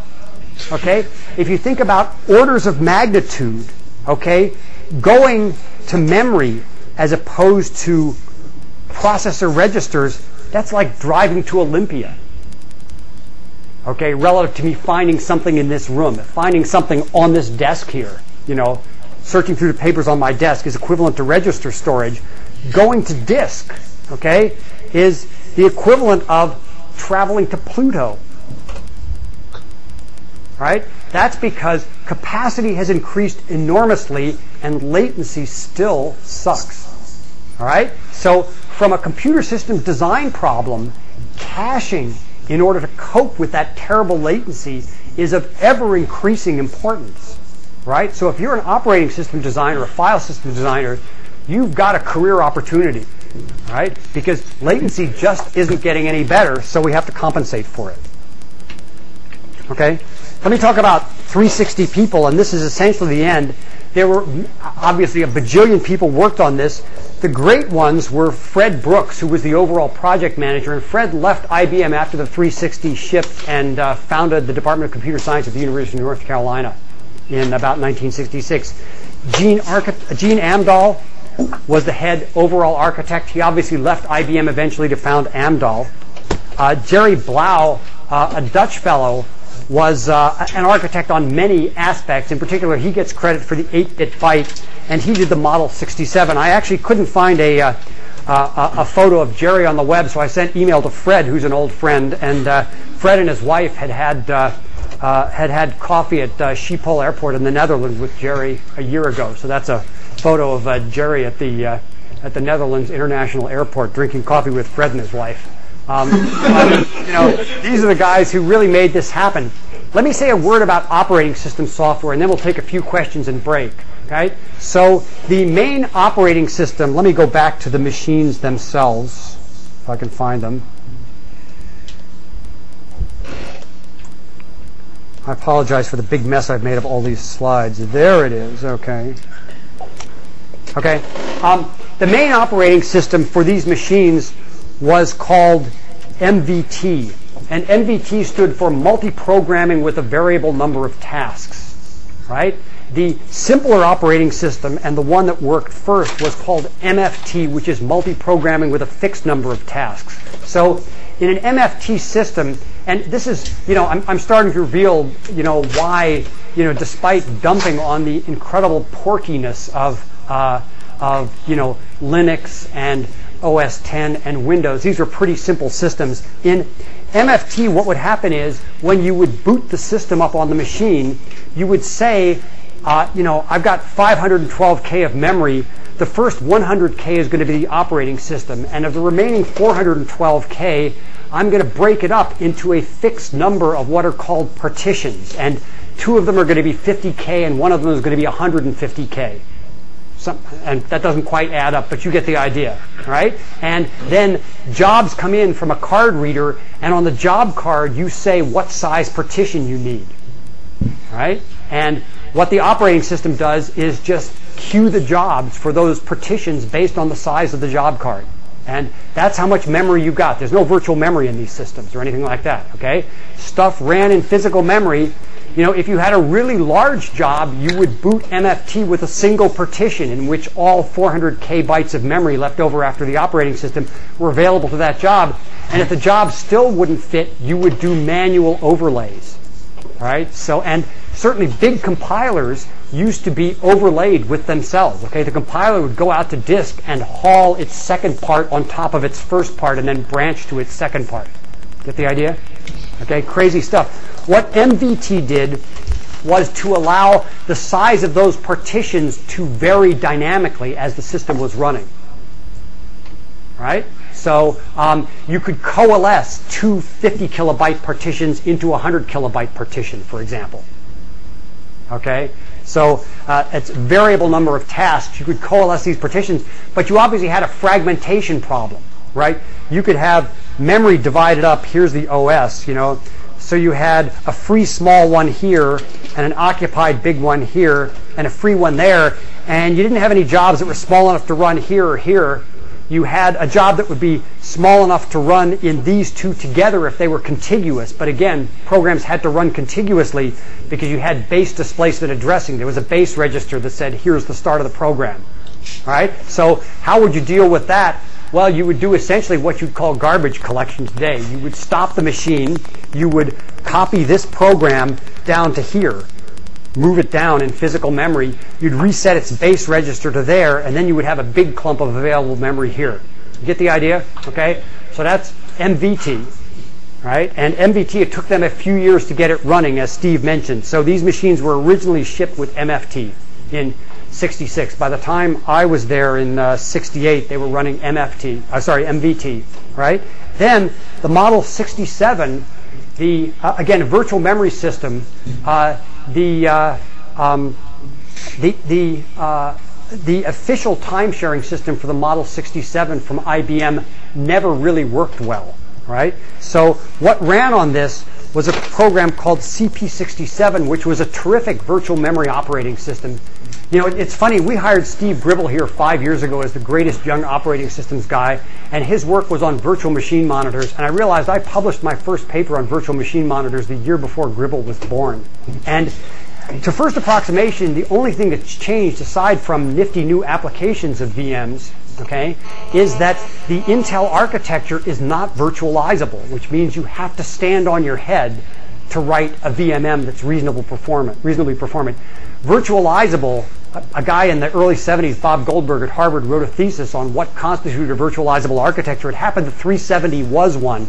It means that whenever that the only way in which a user program can modify shared machine state, like the timer or something like that, winds up generating an interrupt.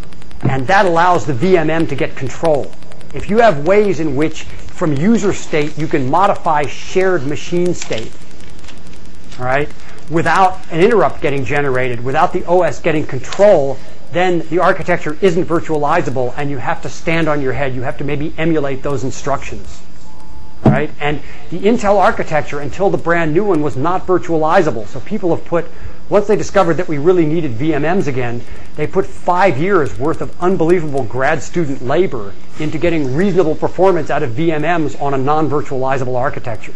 Okay? So CP67 was originally developed by folks at the IBM Cambridge Scientific Center because they were trying to do operating system development and they only had one machine. And they had to share it. So they wanted to be able to boot multiple copies of an operating system, okay, on the same machine. And this wound up being the salvation of the Model 67. Out comes this virtual memory machine. It has a dynamic address translation box on it. IBM's official operating system for it, which was called TSS 360, time sharing system, was an unbelievable dog. It never ran. What people would do is boot CP67 and start up many, many virtual machines. When you get there, you know, you would log onto a typewriter terminal. Up would come a virtual machine, and you would boot in it an operating system. And the typical operating system was called CMS, the Cambridge Monitor System, which was a dumb-as-dirt time-sharing system. Right? And so you could run programs. It had a very simple editor. You had a form of email, and here's how I would send you email on CP67 running CMS. Ready for this? I was running on a virtual machine, so I would route my virtual card punch to your virtual card reader, and I would dump a file to you, and it would show up as virtual cards in your reader, right? And you would get a little prompt that said, hey, there's something in your card reader, and you hadn't put anything there yourself, so you would get what was in the reader, and it would turn out to be an email message from me, or a file I'd sent you, or something like this, okay? So what you would have is multiple instances of CMS running in different people's virtual machines, and that's how we did time sharing. And the way you would run batch simultaneously is you would run an instance of a batch operating system in a virtual machine, and that instance of the batch operating system would only have a single partition. If you wanted multiple batch jobs simultaneously, you would boot multiple copies of that. Does that kind of make sense?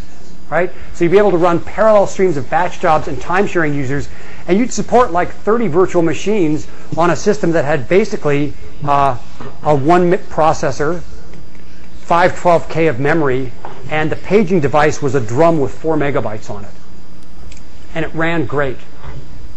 That's just sort of unthinkable given all that operating systems have to do today, and bluntly the fact that they're coded in high-level languages, which may not be quite as efficient. I mean, everything here was lovingly coded in assembly language. When I was an undergrad, I worked on a what you see is what you get hypertext text editor that was all written in 360 assembly language. You couldn't possibly write it in a high-level language. It would have been too slow. So that's the basic idea. When they moved to the 370, all of these machines had virtual memory.